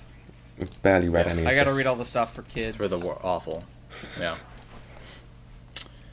Oh, let's go I on to the Best Creators stuff. So we've got Best Writer. The nominees are Ed Brubaker, Kelly Sue DeConnick, Felipe Melo, Ram V, and James Tynan IV. Nice. Ed Brubaker for 2 things, Kelly Sue DeConnick for 1 thing, Felipe Melo for 1 thing, Ram V for 4 things. 3 things, and James Tynion. He just has long names of all of his comics, Yeah. but he's got so much stuff here. It's like Ed Brubaker, his list is this long, and James Tynion is just 2 lines of stuff. Yeah. It's like, come on, man, just pick your best stuff. Don't just put your entire resume on there. I feel like it's got to be either Tynan or it's got to be either the 4th or the 5th. Yeah. 4th or 5th for the first place. Yeah, Ram the 5th or Tynan the 4th. Let's see. Sean, you read Wind, didn't you? Yeah. It's very good. It's a lot of fun. It's like a fantasy epic for children, but it's got a lot of mature tones in there. Okay. And a lot of like coming of age elements. I'll have to It's still got read the that at some point. Yeah, there's still the 3rd and final arc to come out yet. Yeah, add it to the list. But yeah, surprisingly none of the this is Best Writer and Artist. I was going to say it's weird that I don't recognise any of these people. Well, Junji Daniel Ito's Warren on Johnson. here, and he was on last year as well. Okay. He does the. Just I'm really happy to see that crazy Monsters is horror. on here, though. Yeah. Which one? Monsters by Barry Windsor Smith. I don't know. That. Fantagraphics has been putting out a lot of really good content. It's Yeah. just that they're really under the radar. But yeah, the one that we will most recognise is the Best Penciler / Inker. Because the ones on there are Felipe Andrade for The Many Deaths of Layla Starr, Phil Jimenez for Wonder Woman Historia, Bruno Redondo for Nightwing, Esad Ribic for Eternals, and P. Craig Russell for Norse Mythology. They're all very unique art styles. Yeah, I feel like my pick in there would have to be Bruno Redondo. Because I just feel like there's so many little details in his artwork. Like, you've got the pizza restaurant run by Marv Wolfman and George Perez. Yeah. You've got, like, But- them wearing... Like, there's just so many little details in there. But Phil Jimenez Yeah. with Wonder Woman Historia, I mean, every page was just It a was- portrait. Beautiful, yeah. But I feel like, for comic book art, Bruno Redondo's the strongest on that list. I don't disagree. It's a hard one to pick, because I feel like both Phil and Bruno both deserve it. For different reasons. I'm kind of... I want to lean towards Bruno because a lot of what you see in Nightwing is because it feels like writing love letters to old comics. I mean, just We the need most to- recent issue alone has that whole boom pow panel and that. Yeah. Ugh. Whenever love they that. finally give out the awards, and before we see the awards, we need to come back and reassess who we think would win, and then see how well we were able to predict that. Is it just because we read those comics that we think those guys are the best, or maybe there's something out there that we should be reading? It's like, if this guy beat out all the stuff that we're reading, maybe there's something that we need to be taking a look at. Best cover artists, we've got Jen Bartel, who did Future State Immortal Wonder Woman, and she's done a few other things. She's got a very beautiful Black style. and Gold #1 was really good. Yeah. Wonder Woman She Black did and Gold. a mini-series with Sam Humphries at Image called Blackbird, I want to say it was called. Man, And putting David yeah, Mack she's- on this list is just cheating. Like, I mean, you've also I'm got obviously Alex Ross. biased. Yeah, you've also got Alex Ross, Bruno Redondo, Julian Tortina Tedesco, and Yoshi Yoshianti. This is not fair. I feel like it's got to be Alex Ross or David Mack. Oh, this is the one I was telling you guys about. I Am Not Starfire, where the daughter looks like Raven. Like Raven. Yeah. It's an odd choice. Yeah, it's very strange. And Tyler, I've got some... Oh, sorry, carry on. No, I was just going to say it's a hard choice. Go ahead. I was going to say the next category is Best Colouring, and Geordie Belair is not in there. Flip the desk. Mistake. Flip the desk and walk out. Oh, good. We got Matt Wilson for Undiscovered Country. Well, he's also got And Firepower. Yeah. That's pretty good. Firepower. And Eternals, Thor, Wolverine. Yeah. Huh. I think Busy Felipe guy. Andrade with Many Desolated Star had a lot of unique colouring in there. I wonder if I just pick the person that has the most credits, if that will be the winner. If Clayton Cowles doesn't win Best Lettering, I don't know what to tell you. Oh, did Photographics not put out anything this past year? Phonographics? No. Machine Gun Kelly has been nominated for an Eisner. No, he is not. Best Publication Design. Machine Gun Kelly's Hotel Diablo, designed by Tyler Boss. So it's technically Tyler Boss being nominated, but for a Machine Gun Kelly project. I'm gonna die. He's everywhere. Fucking hell. Alright. Cool. Cool. It was a comic-related periodical journalism. Just a journalistic piece about comics. Well, it would be things like Gizmodo, covering comics, for example. Yeah. Is there anything like that in Razor Blades? I've not read Razor Blades. Okay. Are we still waiting for the printing of that? I believe so. I think it's out soon. Okay. But yeah, it's on my list to get around to, but I've just never had chance. Mm-hmm. Oh, here we go. Academic scholarly work. Comics and the Origins of Manga, a Revisionist History by Ike Exner. Not familiar. Life and Comics of Howard Cruz. What exactly is Pulp the Revisionist Empire. history? The Secret History of Comics Imperialism. Interesting. Rebirth of the English Comic Strip, a Kaleidoscope 1847 to 1870. Wow. That actually sounds really interesting. That sounds like a lot of work to put together, though. Well, there's one right here. Mysterious Travelers, Steve Ditko, and the Search for a New Liberal Identity. Huh. Very Two interesting. things out of the University Press of Mississippi. All right. Oh, there it is. Machine Gun Kelly. Ugh.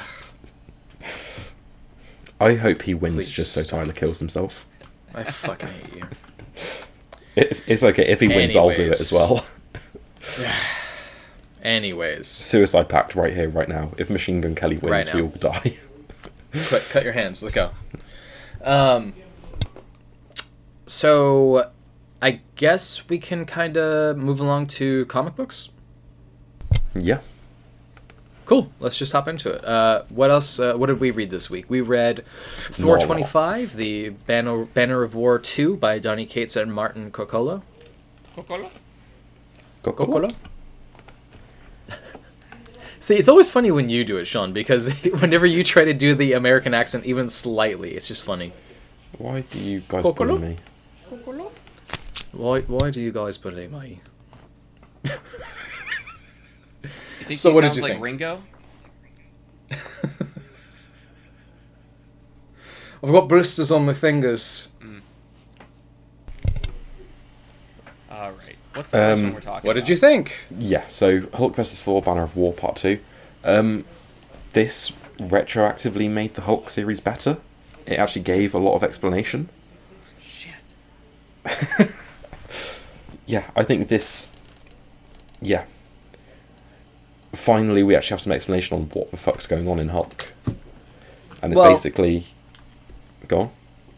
Well, I was going to say, we knew that this was going to happen eventually, that there was going to be an explanation of what happened in El Paso, and now that we have that clarification, it's expanding upon why this Betsy Ross character is in his mind's eye, and the blacking out of his eyes, and apparently somehow passing off the gamma radiation Hulk power to other people. Yeah, because we finally get an explanation on what happens in El Paso, and basically after the events of Immortal Hulk, where Hulk and Bruce beat the devil and decide to work together and be on good terms, Bruce is at a bar, and all of a sudden the gamma radiation spreads to other people there and turns them into Hulklings.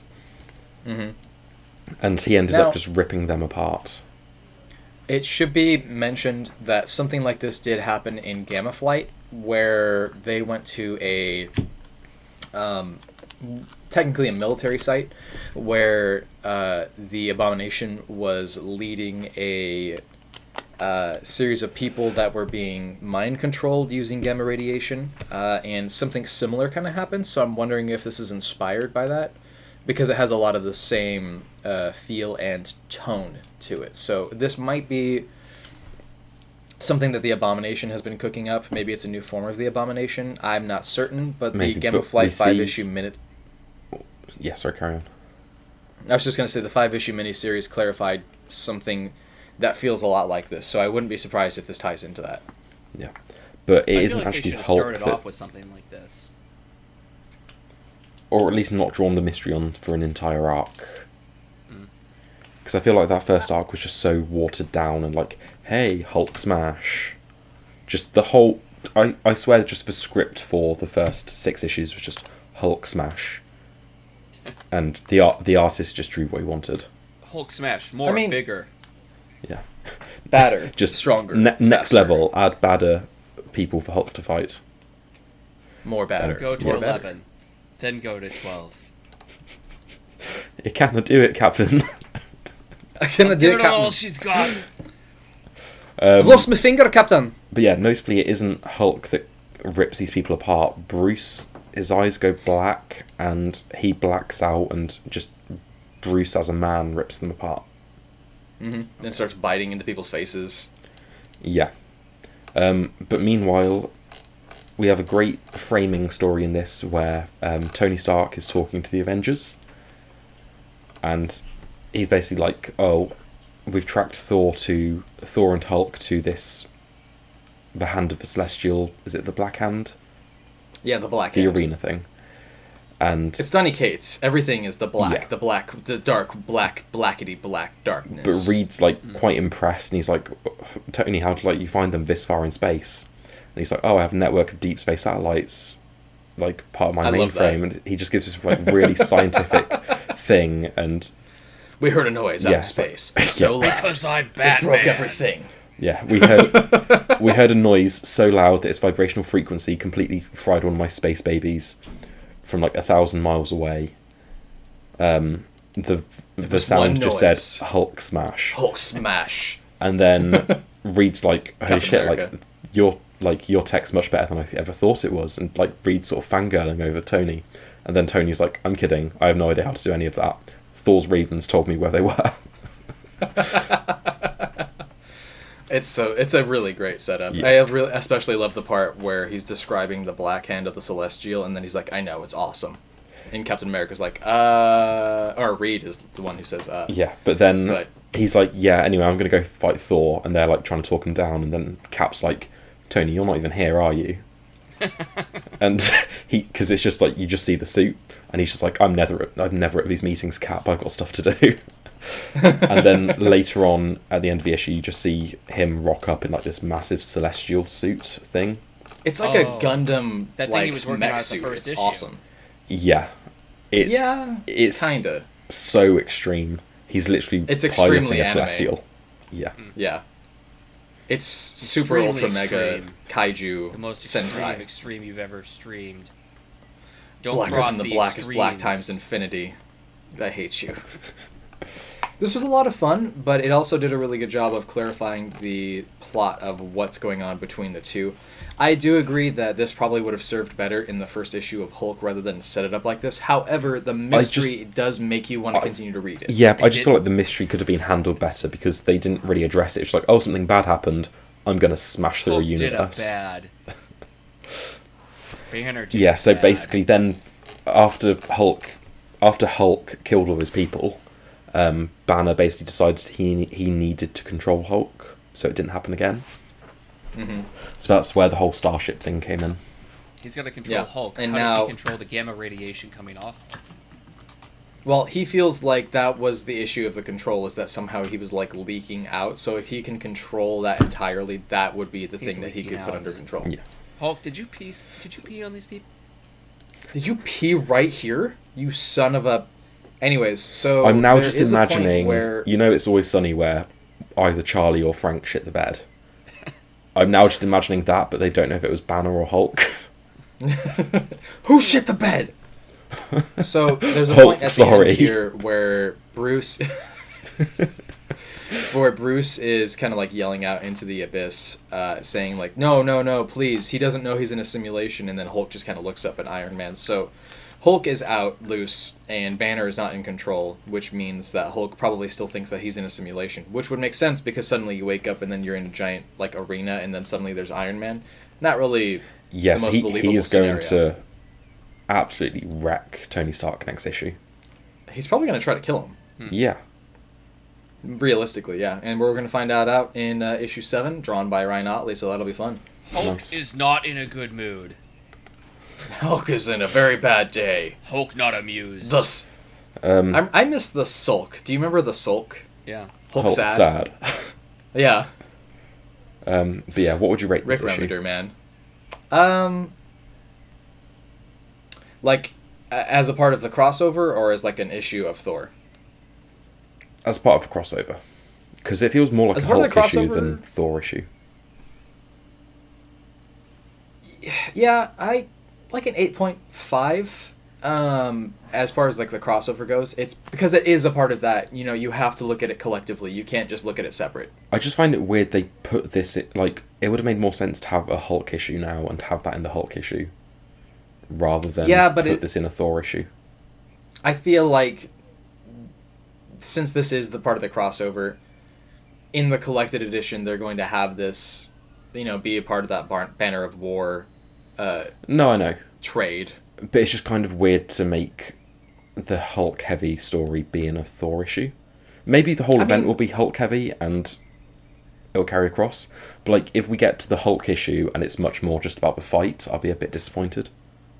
Yeah, I agree. I mean, it wouldn't be the first time that I've seen something like this where it's crossed over, like Batman and Flash, and then Flash was focused in the Batman issue, and then Batman was focused in the Flash issue. I would not be surprised if we get a lot of Thor focus in the Hulk issue coming up. Yeah. You know? Anyway, I'll give it the same sort of rating as you, like an 8.5, maybe an 8.75. Yeah. It's easily the best issue of the Hulk series, yeah. Which is funny because it's Thor issue. Yeah. So maybe he's giving more love to Thor, and maybe he doesn't even realize it, but oh well. I feel like the first arc was just killing time until... I feel like he had the crossover in mind, and he was like, I just need to kill time until I can show the stuff in there. And It's Agents of S.H.I.E.L.D. all over again. yeah, so I'm hoping when the main series returns, it will be stronger for it, because it will be able to like have more of a focus now. Mm-hmm. But if it goes back to the main series and it's the quality of that first arc, I'm going to be dropping it. Okay. But if it maintains steam, I'm all for it. Hulk thrusters go. Yeah, I agree. So let's move on to House of Slaughter number 6. This is plotted by James Tynion IV, written by Sam Johns, and art by Letizia Cadonici. And this was not really what I guess I expected, but not a really big complaint. I like that cover. It's nice thick material. No, it's a fantastic cover. This makes me actually want to like pick up the series. It's almost like a fabric, this cover. Yeah. It's different from cardstock. It's nice. I know what you're talking about. So the cardstock for the David Mack ones feel like a different kind of material as well, but I know it's cardstock. But when I pick up the House of Slaughter one, it feels like not velvet, but similar in like softness. Yeah. You know, It's got a bendability to it. Yes. So What did you guys think? Because I actually was surprised at the way this ended. I hated Well, I haven't this. read any... Did you really? What? Sean, what was your reaction? I didn't hate it, but I didn't like it either. Is this not a character that you like? Because I haven't read anything really from... He hasn't been in it before. Hey, Josh, really quick, sidebar over here really quick. I don't think that Sean has any kind of patience. I think Objection, that he just doesn't speculation. understand how to... No, hang on. I don't know what you're talking about. You have, like, no patience when it comes to, like, a slow burn. This is the same issue with, like, Nightwing, where you're like, where's the plot? Go faster! But then if it goes too fast, you're like, too much! Yeah. Slow down! Yeah, I've noticed that too. Sean has a specific pace. He likes to take things at a medium pace. Yeah. I worked out why I thought I hated this. Why? Why? I don't think I finished it. You idiot. You absolute goon. I remember, like, up until the end where he walks out of the room, goes into the Scarlet Room and starts writing, and I'm just scrolling through the bit after it, and I was like, I don't remember any of this. You mean where he's just practicing his art? Yeah, I don't remember anything after that. I don't remember this kid with an eye patch. I don't remember this Master Colin going in to speak to him. How did I not finish this? I don't know. Because you have the attention span of a goldfish. Still, I turned every single page and I'm like, oh, this page is so nice. This is good material right here. Yeah. Spit on your hand and stroke at a medium pace. It's still nowhere near as good as the main series. In the main series, issues 16 to 20 were a flashback to At the House of Slaughter. Yeah. And they were well written, so I know I still care about, like, this side of the world, but I just don't think the Tate Bromble or Sam Johns have done a particularly good job at telling the story. I didn't think this was bad. I think that this was actually really good. I think this is a good setup. So this character is not somebody that you've seen before? No. Okay.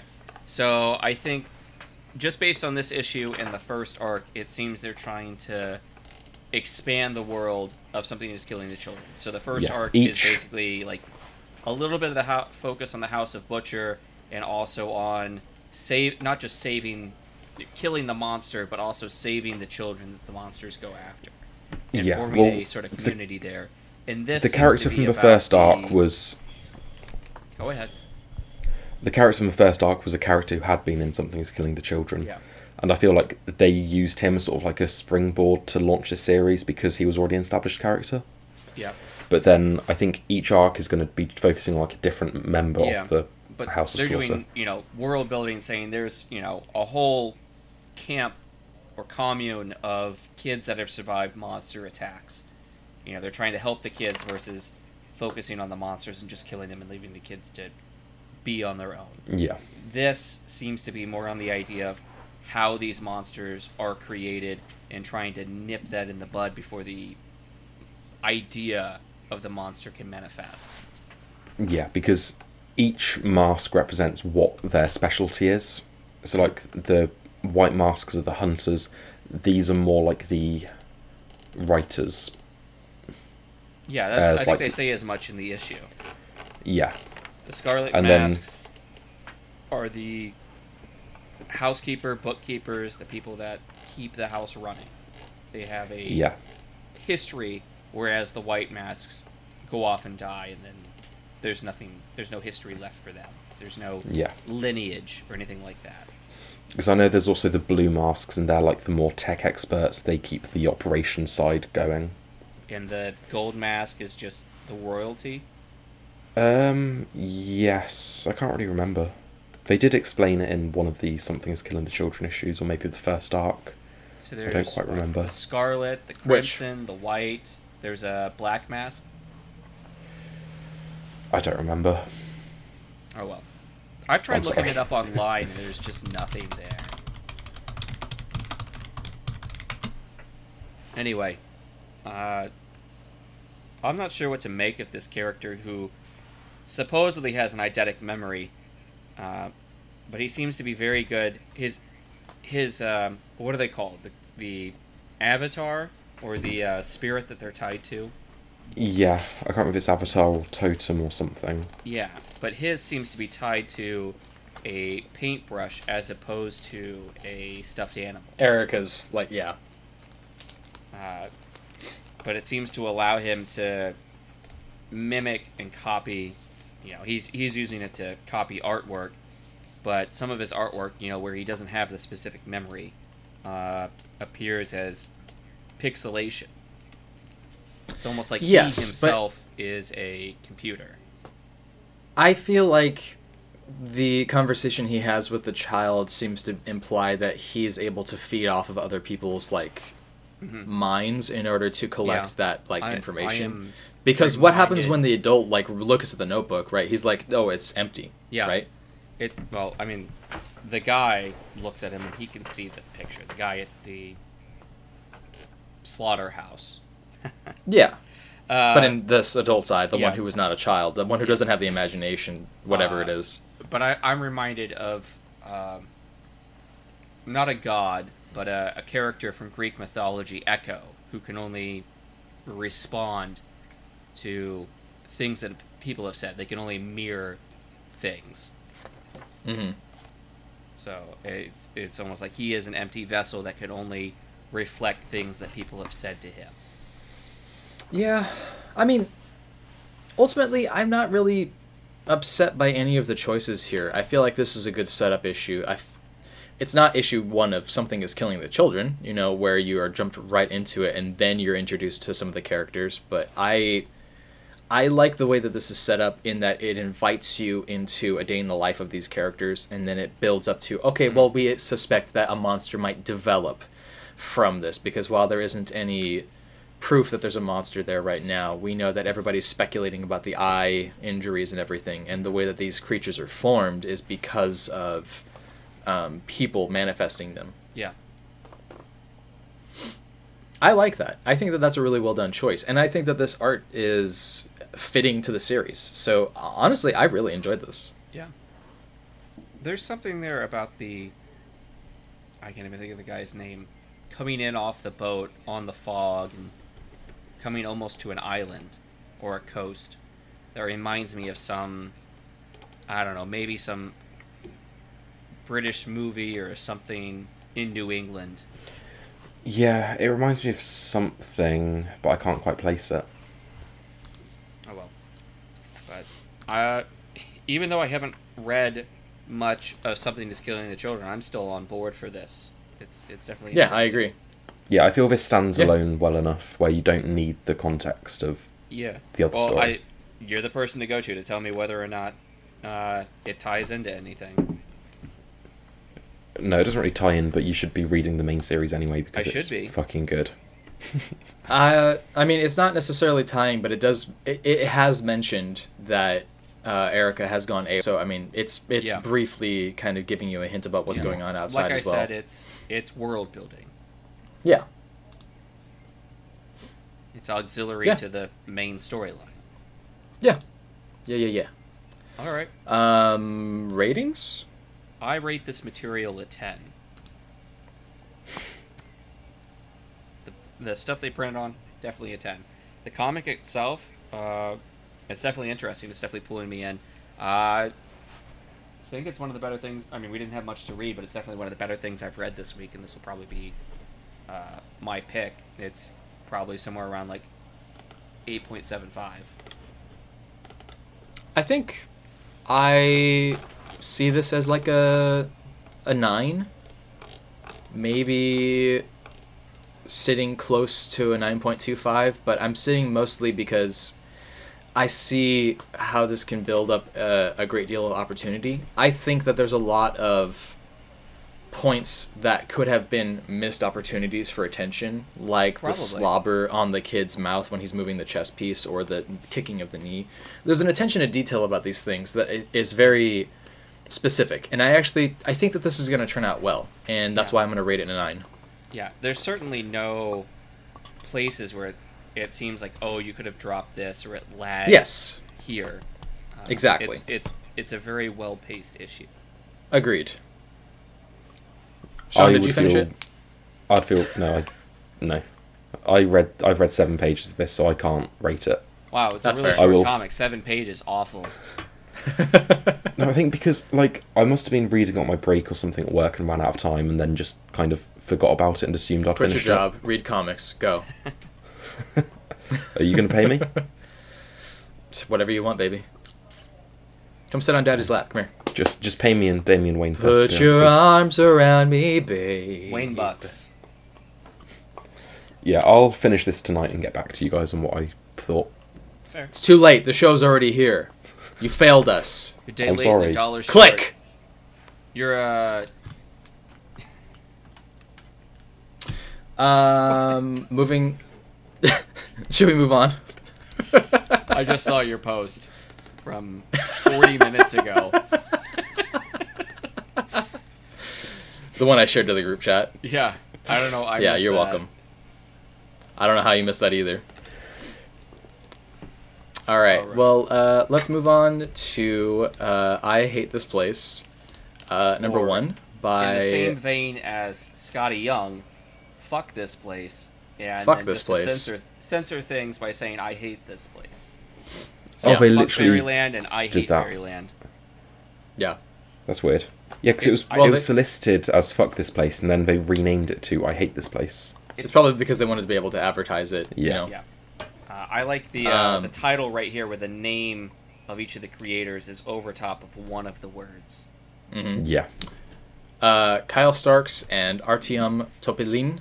And this is not my favorite thing that I've ever read. No. It was a it's little very overwritten. Particular art style. I would love the art. It reminds me of Leo Max. Nah. Yeah. Maybe like it. a bit more... I don't know what... It's not as good as Leo Max, but I think it's still that sort of nostalgic style. It reminds me of, like, the 70s. Have you Kind of. guys ever... Have you guys watched Gravity Falls? No. Oh, man. It's marketed as a kid's show, but it's definitely, like, a show for adults who would watch. It's on the list. It's on the list, yeah. No, the whole show was, two kids spend the summer in, like, bumfuck nowhere, Oregon, where there's all sorts of tourist traps, like, come see the water flow uphill. Mm-hmm. Come see the thing. So it's set around a tourist trap where they find a book detailing all the different monsters and whatnot that populate the area that they live around. There's a whole mystery around it. And I say it's not... it is for kids. Kids can watch it, but there's all sorts of ciphers and codes and whatnot that, unless you knew what you were looking for, you wouldn't even know they exist inside of the TV series. I know exactly what you mean because I've seen a lot of memes of Gravity Falls online that makes me want to watch it. Yeah. Why do you bring that up? Well, I mean, the start of this reminds me a lot of the basis for Gravity Falls, where it's not just one type of mythological creature. It's not just, we have zombies or something here. But it seems like this is some sort of, like, nexus point. You're in the middle of nowhere. You're isolated. You can't leave. You've got, your small team of people to work with. And there's, some big bad that's kind of introduced or teased in this issue. Sure. That actually is based off of real locations. I don't remember what their official name is called, but I do know that there are a series of places in America that are like focus points, essentially, that people have reported a collection of different strange, odd events, whether it's UFOs or hauntings. So, I mean, it's not inaccurate, and a lot of those locations are actually found in Oregon. Is Gravity Falls based in Oregon? Yes. Then there you go. Yeah, it's the idea is based around kind of the tourist trap, like I said, the kind of tourist trap roadside attractions. Sure. Well, there's a lot of... I don't know what it is about Oregon either, but it's also, the state that a lot of serial killers end up going to as well. Man, have you guys read Nail Oh Biter? boy, I better book my tickets to Oregon then. Yeah. Just Pick run me, around pick in me. the streets. Pick me. Oh, I thought it was going to be like Sean's like, I'm my people. No, Josh, I'm let's Gen see. Z. I want to die. Let's see. So this is set in Idaho? Did it Is say? it? Idaho, Montana. I thought it was somewhere like very like Pacific Northwest. Maybe. I don't know about that. I can't pull it out of its sleeve. It's protected in there. I don't think it's... I'm trying to look now, and I can't see anywhere where it says. Okay. Yeah. All right. Don't worry about that. So the art... We talked a little bit about the art style. The thing that I wanted to point out about the art was the first page, and I think the 5th page, where we go from the gangsters, robbers, kind of meeting at night, and then you turn to the 5th page, and our couple is driving right past the same location, and it's gone from day to night, so you can literally flip the pages back and forth and see the exact same drawing. Like they put some work into making sure that those panels were in the same place. I don't think it that way. You're right. I like to see that. Agreed. Same picture, same details, just different point in time. I saw an analysis of... It was some guy talking about when you make a movie and you want to have a callback to every something. Every frame of painting. What? Every frame a painting. Every frame of the movie is a painting. Okay. Okay. No, the guy used the example of the Batman, where we see the Riddler killing that guy at the beginning with the carpet tool, and then later on, when Bruce finds the carpet tool, the camera frame is the same, like sort of far back, and you see them in distance. And he's basically saying, like, when you want people to remember stuff, but you don't think they will sort of recognise the callback, subliminal. You sort of frame the shot in a way that they will call it back. And like, obviously here you know what it's calling back because it only happened like 3 pages earlier. But having that in the same page, same place, I saw really that know and what my immediately point I was was. going like.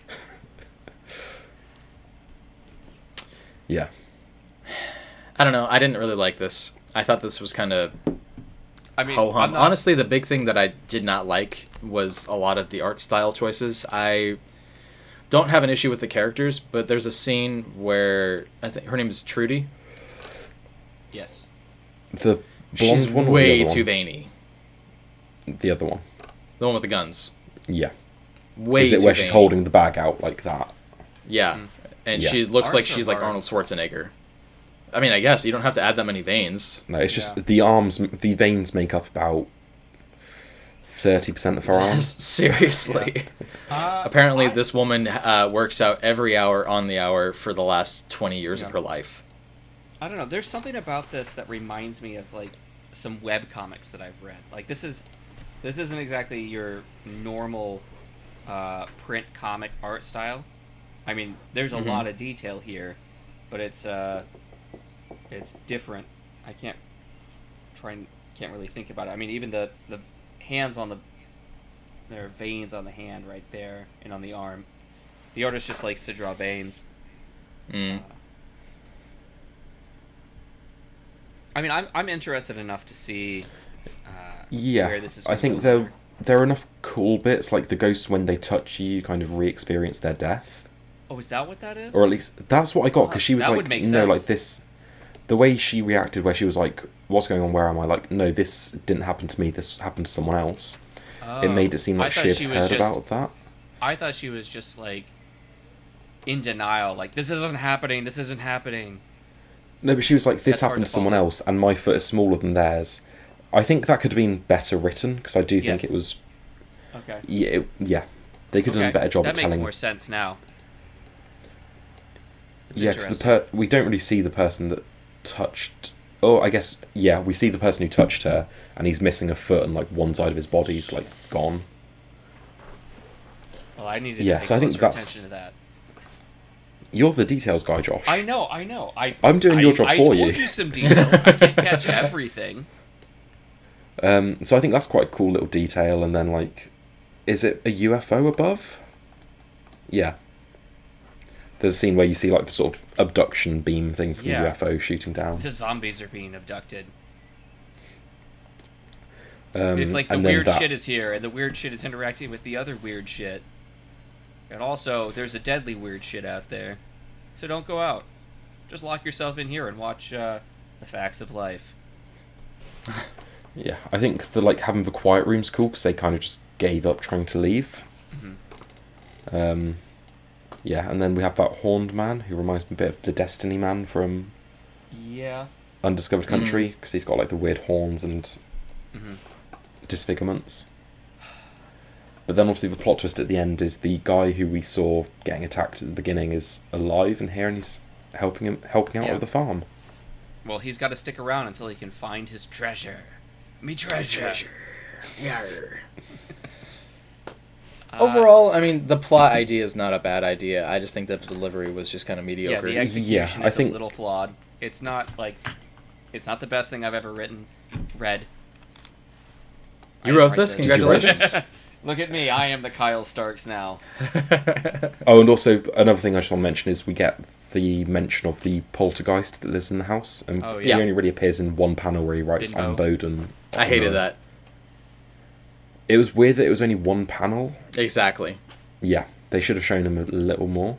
By the way, a poltergeist. The doctor was right. I have cancer and there's nothing I can do about it. Anyways, moving along. Anyways, how's your sex life? Oh, God. Well, I'm sure we're... Hi, doggy. It's a fire hose right now, but I'm sure each issue is going to be, like, one specific entity. We're going to tackle the zombies, we're going to tackle the UFOs, each issue is going to be, like, a monster of the week type issue. That would be cool. I'd like to see that. I'm definitely going to check out issue 2. I hope that the plot can move along well enough. Yeah, is this a mini-series or is this an ongoing? I don't know. So I'm just trying to find it. Yeah, I don't know if I would stick on this long term, but I'm definitely going to give it a couple more issues. I will wait until you guys tell me that issue 2 is actually good, but for right now, I don't think I'm very attracted to this. Let's look at the next couple of issues. Yeah, there's nothing saying whether it's a mini-series or not. No. Probably an ongoing. Maybe it's... Who knows? Yeah. Zombies for issue 2. Going into the woods for issue 3. Cabin in the Woods. That's kind of what it reminds me of. I see that, yeah. So they're going into the You've woods. Got the weird, issue 3. Yeah, we forgot to mention the weird tentacle creature in the trees. Yeah, that looks like it's going to be issue 4. Yeah, along with our guy. What is a paranormal nexus? Didn't I say nexus? Nexus. Yeah. I mean, it's got a quote from Michael Walsh saying, "This is my favorite kind of horror comic. Can't wait to read more." Apparently, you can get the cover that says "Fuck this place" and it's cover B. Yeah. Huh. Well, that's what I got right here. Nice. That's why it's covered up with Did you add that on? No, I bought it like this at my comic shop. They put this on there for me. This is just this is taped on the outside. Okay, yeah, I was going to say, because I thought it was just printed on there, but then, like, the light didn't reflect off of it when you just held it up, and I was like, oh, no, that's... No, one of the guys at the comic book shop bagged this up for me. Well, he knows that you have children. Yes. I brought my kids along to pick this up. Think of the children. I don't know. This looks like it's an ongoing... What are you going to rate it? I'm going to give it more issues. It's not the best thing I've ever read, but it's definitely like, hey, maybe there's something here. This could be good. Yeah, I think there was enough there to grab me for at least the next issue, maybe the third issue, but we'll have to see. The art isn't great. The dialogue is fine. Like the art is fine. The dialogue is fine. The idea of how things are going to be and the way that things are paced is pretty good. Yeah. So it's like 8.25, maybe an 8.5. Like I'm gonna give it a 7.5, maybe a 7.75 at a push. 8.25 then. I'll give it like a 7. I'm definitely coming back for issue 2. This issue did make me want to go back and check out Homesick Pilots, though, by Dan Waters. Oh, yeah. I really liked that series. I thought that turned out really well. I've been meaning to get around to it for a while now and just haven't. I don't know. I will get around to it at some point. Sure. Anything else you want to add? No. Not for this comic. I guess we'll move on to a few shout-outs then. Okay. I'll go. So these are kind of a couple weeks late, but I'm still reading Radiant Black, and this is issue 14. And somebody on Reddit pointed out that this is a copy or homage to the Incredible Hulk number 340 that has Wolverine on the cover, and it's got Hulk's reflection right here. So it's Hulk, it's Wolverine's 3 blades. Like, none of this actually, I think, appears in the comic, but it's at least a nice homage, because that's a Todd McFarlane cover. Yeah. It's one of the most mimicked covers of all time. Exactly. Most of Todd McFarlane covers are. Yeah, that's mostly when I wanted to... it says Marcelo Costa after McFarlane right here. Yeah. So, that's great. It's all fun and games there. The only thing I really wanted to point out here is that I don't know if we have a name for the entity, that kind of robotic god that communicates with Radiant Black. No, I don't think. I think he gave his name in one issue, but it was just all the symbols and stuff, maybe. Right, and that can be translated to English. But it I seems could be like, misremembering. Yeah, it seems like he's been reaching out to Nathan, trying to get Nathan to come back and take over from Marshall. And I think there's a sort of scene in here where they're basically... I think Nathan comes to Marshall, and it's basically like, dude, tell your girl to stop calling me. They get into a little argument about that and how, hey, man, I saved your life, and you've just been, ghosting me. So there's... Ghosting. I think a lot of this is about, relationship issues between the characters. Somebody saves your life, and you just kind of ghost them.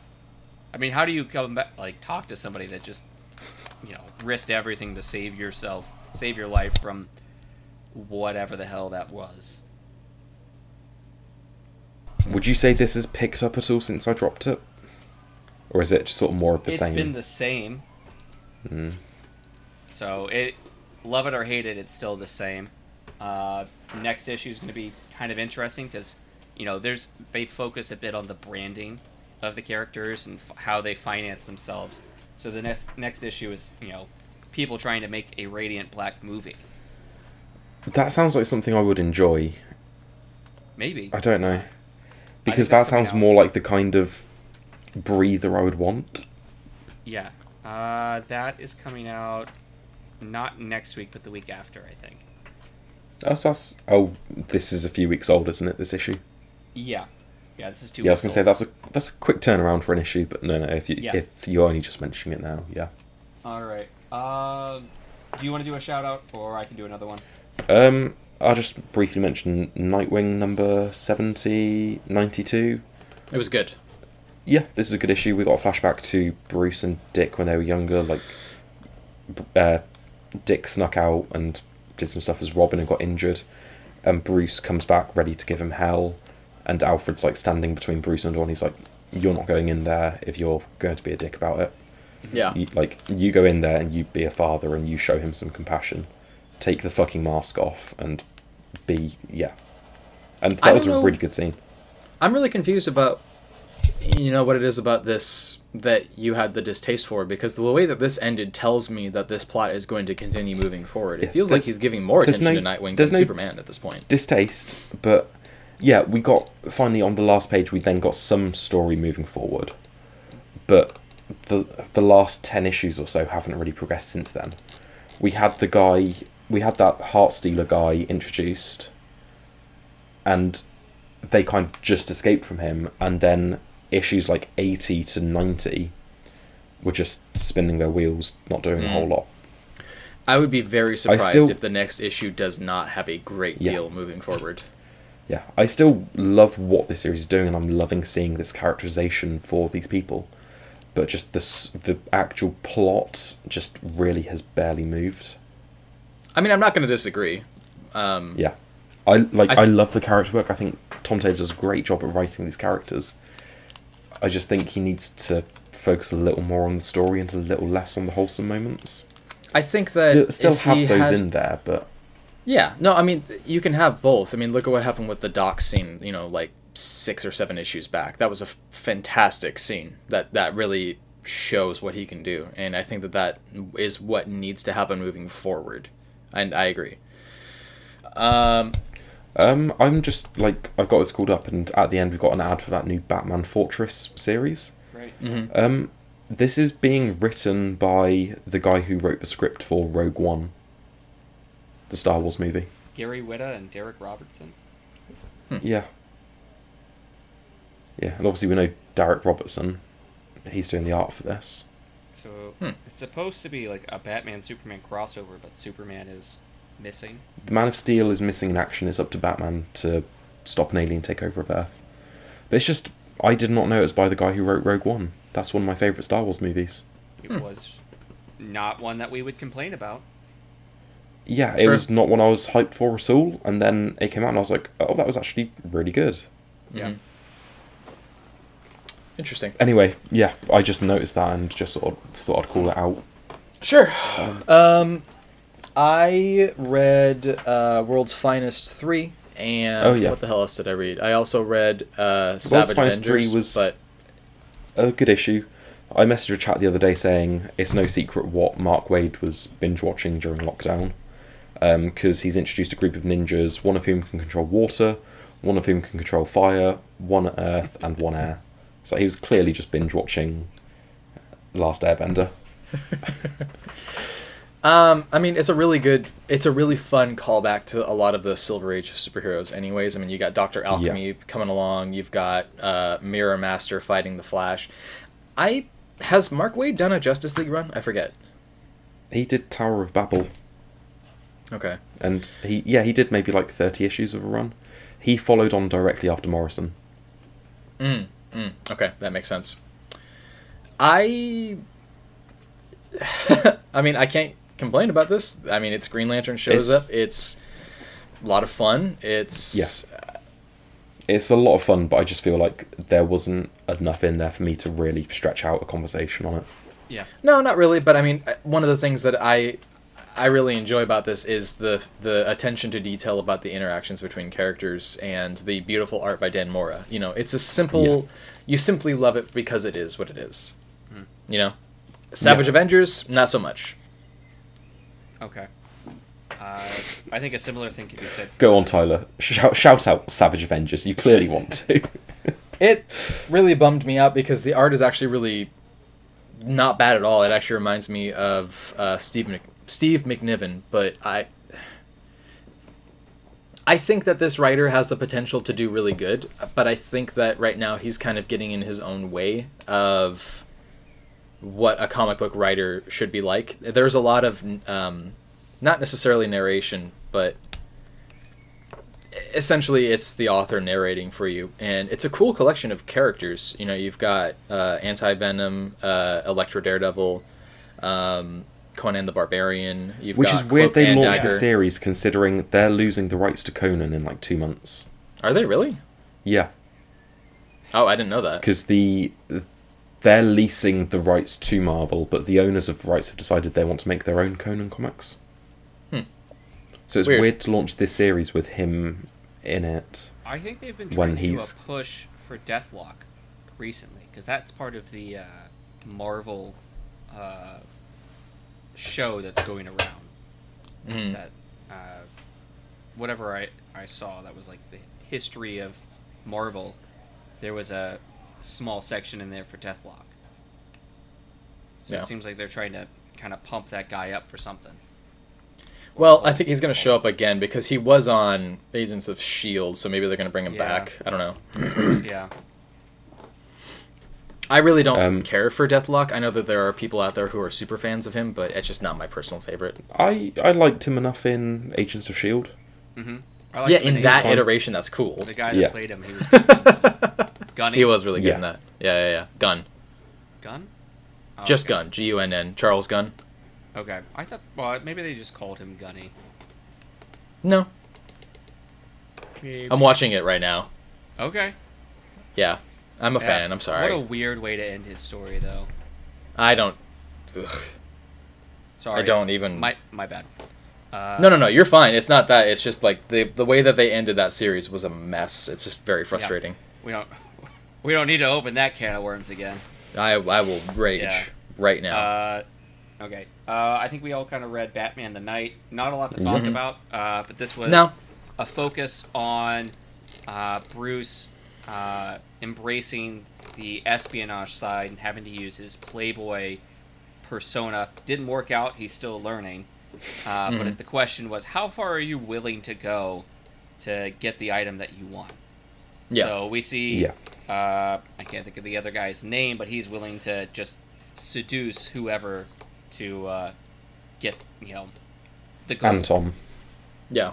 I gotta tell you, I really didn't think I was going to enjoy this series, and I'm surprised at how much I've come to really love it. Tyler. Yeah. It's not that. It's another Batman story, Yeah, no, I agree. But I think it's... When it was announced, we were like, oh, another thing dealing with his origin. But I think it's actually done a really interesting take on it. Well, it's a Bruce Wayne really world focusing. tour. We're seeing all the stuff that happens before he comes back to Gotham. Yeah. He's and it's also Alfred really well written as well. Anyway. This is so well written, it makes me very excited for Zdarsky's ongoing run. We're halfway through which Josh is going to be picking it up. I might have to. Josh is going to be picking it up. Yeah, that's right. You can be pressured into anything in the cult. Listen, if you're not going to sell your soul, you have to at least sell your time. Okay. Well, I'm going to tell you guys about another number one that I finally got around to reading. Metal Society. I'm not sure if you guys picked that up. No. This is by Zach Kaplan, and I really enjoyed his Eclipse series. Where, okay. Yeah, so he did Eclipse and Port of Earth. He's done several other things, but I really enjoyed Eclipse. That was supposed to be a 4-issue series, and that ended up running for 16 issues. Okay. It was just like, you want to write another arc? Go. You want to write another arc? Go. So there's always more to tell, but it's, that part's interesting. Here, it's a world of robots in the 25th century who have resurrected humanity. Our leading lady is part of Generation 3 of rebirthing humans. Okay. Gen 1 was 6 people, Gen 2 is a couple hundred, Gen 3 is several thousand. And they're basically supposed to be a novelty, but then the robots say, okay, maybe we can use them for menial labor, and our hero has risen to being a fighter. So we have 2 different heroes here. We got a robot hero, we got a human hero. It really sets up, I think it spends too much time at the beginning setting up the fight between the two. It's like a giant advertisement for the fight, and the second half of the issue is really how she got to the fight, or at least a startup of how she got to the fight. I'm not sure I really like the pacing. I can see where things are going. I think it's only like 5 issues, so it's a short series. I think we'll probably get into the robot's history as well, because he's supposed to be, more of a service droid. It's kind of like the movie Real Steel, where the robot's built more for defense than for attack. The art, I think, is pretty decent. There's not a lot of... I don't know how to describe it. There's not much line work here. It's more just the blending of the different colors. The artist is just awful at drawing arms on here. I don't know what the deal is. They just didn't they didn't take that class on how to draw arms. But I'm reminded bits of Final Fantasy VII, the city of Midgar, where you've got the upper plate with all the Ritz and the glitz and the glam, and you've just got squalor on the outskirts of the city. I think this is a nice demonstration of that. You've got the city on the top.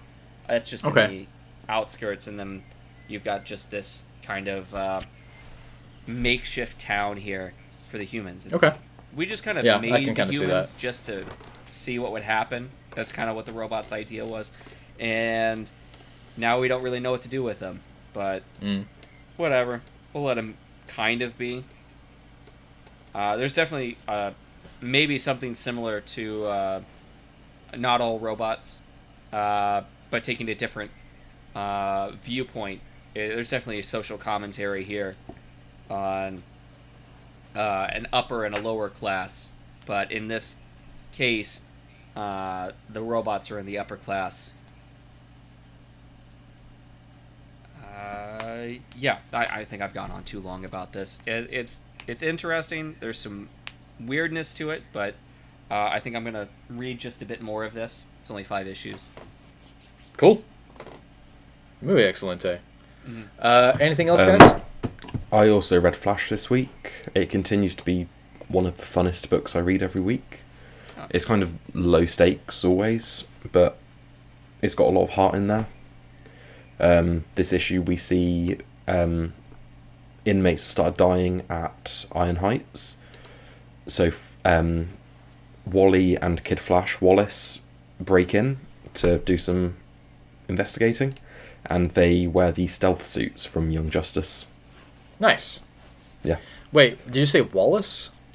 Yes, the black Which one. one is that? Oh, okay. Yeah, they now one that everyone differentiate raged them over? having the same name because now one's Wally and one's Wallace.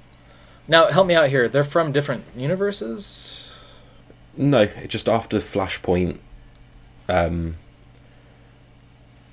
they're cousins. After Flashpoint, main Wally didn't exist, and it was Iris's brother's son who became Wallace, Kid Flash. Right, okay.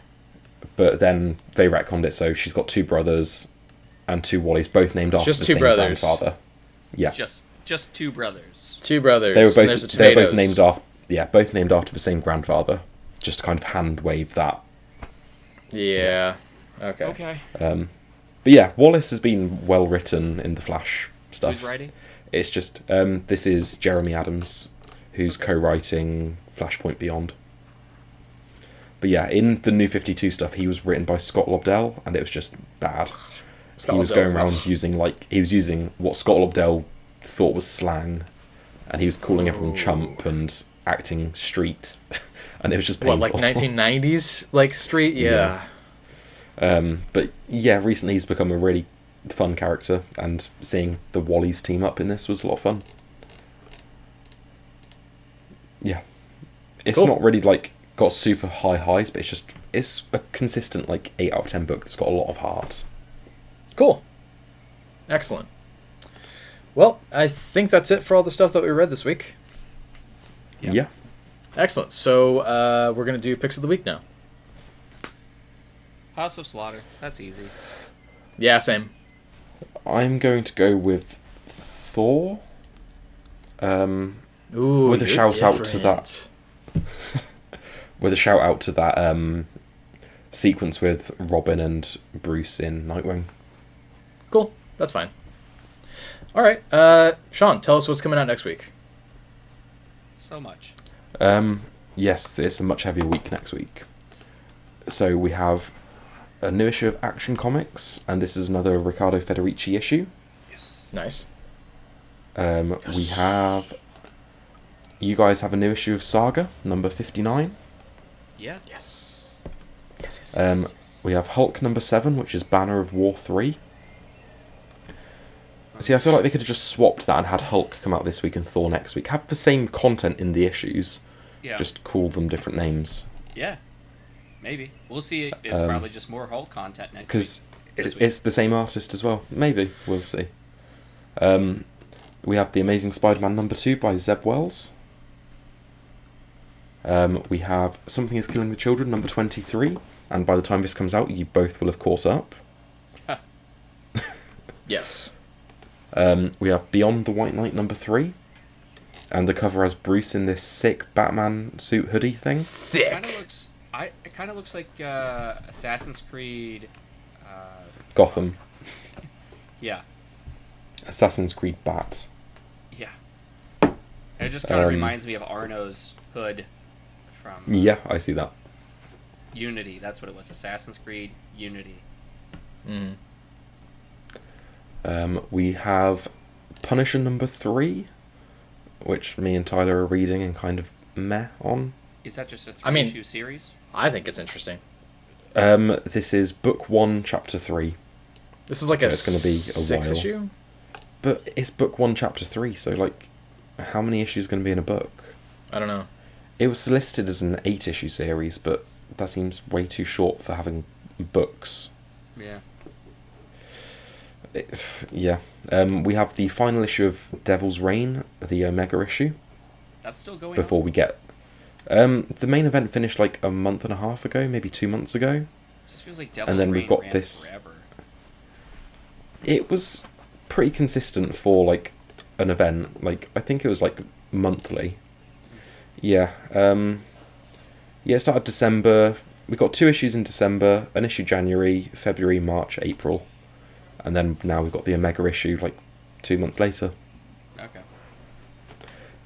You guys have the Department of Truth number 18. Yeah. This is the we- one where they go to Russia. Maybe. Yeah, yes. the Ministry of Lies. Soviet counterpart. Ooh. Oh, yeah. Oh, yes. Continue. I have lost a book somewhere. I opened them all up. Give me a second. You said Something is Killing the Children, Department of Truth, Batman, White Knight. You're Yeah, reading we have- Deathstroke, right? Yeah, we have Robin 14 and Deathstroke Inc. number 9, Oh, which are both Shadow of War issues. It annoys me that we've got like 2 coming out 1 week, and then like it'll take 2 weeks off before another issue. Weird. hang on. Is this the one? Yeah. Is this the last issue of Williamson? No, that's 17. Ah, okay. Yeah, we've got a few more issues to go. But there's rumours he might be starting a Batman and Robin book. Okay, cool. We've got The Return of Stillwater, number 13. Are you guys still reading the that? final arc. Yeah. Yeah, it's the final Cool. arc. Are we sure it's the final arc? I thought you were the one who said it was the final arc. It was based off of his Substack. From like, Perhaps. a long time Yeah. ago, like last year. But it just says new story arc. I don't know. We'll see. Yeah. You guys have Newburn number 7. I might read this, Okay. but I don't know if I can be bothered with just 16 pages of story again. Jesus, I didn't realize it was January 12th was the last time Stillwater came out. Yeah, it took a little break in between arcs, and we had that A one little. shot. Yeah. How long of a break did Between- Saga take, Tyler? Shut up. Between 6 I think and 7 taking was 4 months off 3 isn't that months. bad. Anyway. We have Rogue Sun number 4. I think I'm going to pick that up. Yeah, I'm going to read until at least the end of this arc. It's been fun. Yep. We've got the 2nd issue of Image! Yep. Exclamation mark. Which is the anthology series. Mm-hmm. So we've got more of the Blizzard by Jeff Johns and a whole bunch of other stories. Yeah. Yeah, a new Ice Cream Man story by W. Maxwell Prince. We got more of Shift by Kyle Higgins. Yeah. So I'll check this out. It's better than Skybound X. If you go all the way down, you'll see that Pearl 3 number 1 is finally coming I've out. got that open up here. Yep. Tyler, I'm on top of it. You are so had that slow ready. in between. I had no idea. I was sort of letting you guys say Pause. anything if you wanted to come out of it. Just go ahead. Yeah, we've got Pearl number 3, number 1, which is by Bendis. I'm sure Tyler's going to be checking it out because he's Nope. gay. I actually hopped You're off not- Pearl. Pearl was kind of whatever for me. I heard it was the best one he published at DC of his Jinx World stuff. Okay. Next one. Yeah, you don't seem sold. Hopefully it's better than, I don't remember what it was called. Anyway. Oh, What was that? I know What was what that you're book you talking read? about. The more That recent awful one? Yeah. Well, we all dropped it after like one issue. Joyce Joy Division? Joy Joyce Division, Division. yeah. No. Joy Operations. That's it. Joyce And we Operation. kept I knew it calling was Joy one of Division. those. Yeah. I'm like, that's the band. Nope. Yeah. Yeah. Yeah, and that's it for next week. So it's going to be Hey, a you're bit not heavier picking than this up, week. Radiant Red number 3. No, Josh. No, I will not. All right. There's a lot going on next week. Jesus. Yeah, I know. too much. Dear Wallet, I'm sorry. Okay. Well, that's it. You heard it here first. We talked about the news going on in the world of comic books. We talked about the comic books we read this week. We gave you our pick of the week and all the stuff coming out next week. So check in next time. Same bat place, same bat time. Oh, there's And- also that Batman Fortress book coming out next week. Is it? Yeah. All right. Yeah, it is. That's why he remembered. It's because I said same bat place, same bat time. So like, No, I was just scrolling down the list and I saw it, and like I hadn't opened it earlier because I wasn't gonna bother with it, but now I know it's by the Rogue One guy. I'm like, maybe. All right. Sure. I love how Josh picks the most random DC stuff to read. He really does. It's like, hey Josh, this is a really great book, and you're like, cool, and then you're like, skim through oh, them. I Mark skim through all the stuff Guggenheim's you guys reading talk Aquaman. about. Or like, I don't care about Young Justice or I don't know. Young Justice When hasn't was been the around last time for there a was a while. Young Justice book? No, the Seriously. the Red X whatever series. Red X. Yeah, why is he named that? Rick and Morty. Yeah. Okay. So, Anyway. check in on Spotify, Google Podcasts, Apple Podcasts, all the podcast locations, thanks to Anchor.fm. You can go to Anchor.fm/Cultacomics to check out our RSS feed and make your monthly contributions, or go down to Patreon.com/Cultacomics. You can go to YouTube.com/Cultacomics to also check out our videos, where Sean will upload those every once in a while. You can always find us posting every Sunday, and if not around then, probably around a Monday. And if not around then I don't know what to tell you. Maybe we're just hopping off there. And what else? Give us $1. Just $1. Give us $1. Give us $1. Make us holler. We need some new blood boys. More specifically, Sean does, because how else is he going to maintain that youthful complexion? He's only got a couple of years left. Until it all just falls. Yeah. I absorb vitamin D from other people. This is the problem with... Because there's not enough sun in the UK. Yeah. The problem with being English is that eventually it all just falls, and then your eyes kind of start going in opposite directions, and your teeth are kind of stained from all the goodness. You become very conservative. And exactly. You hate turn into a foreigners. Tory. Are you Yes. going to invite us to your wedding? If I ever get married, sure. Yeah. Oh, you don't want to say things like that. You'd be like, yes, the woman I am dating right now, yes, that is the one, and I will marry her. Yes. Of course, yes. Yes. And on that note, I think that's pretty much it. You can find me on TikTok at TCBPNW for the time being, at least. And What happened to Tyler Brown is here? I had to get rid of it because I kept getting spammed. Because of the ivermectin video. Yes. People were trying to sell me a bunch of shit. It just got exhausting. Buy this. No, I don't want to. Check this out. No. Yeah. They thought you were one of them. Literally. I made one fucking joke video and everybody's like, it works, it really does, I promise. No, it doesn't. It makes you Have you poop. seen all the That's stuff it. that's come out about the long-term health side effects from it? What are they? I can't remember. I heard it was yeah. good for the North Koreans because they might actually have parasites to kill. Well, yeah, that kind of makes sense because it's North Korea. They need to get rid of some of that extra shit. Their biggest parasite, unfortunately, is the leader of the country, though. So that's the unfortunate fact hot there. takes. Hot takes. And on that note, I'm going to call it good. This has been the Cult Comics Podcast. Stay safe out there. Take care. And read some good comic books this week. Hop into our Discord server. Ask for permission, and we will give it to you. I love you. Goodbye.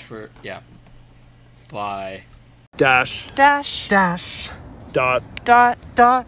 The three of us are in a cult.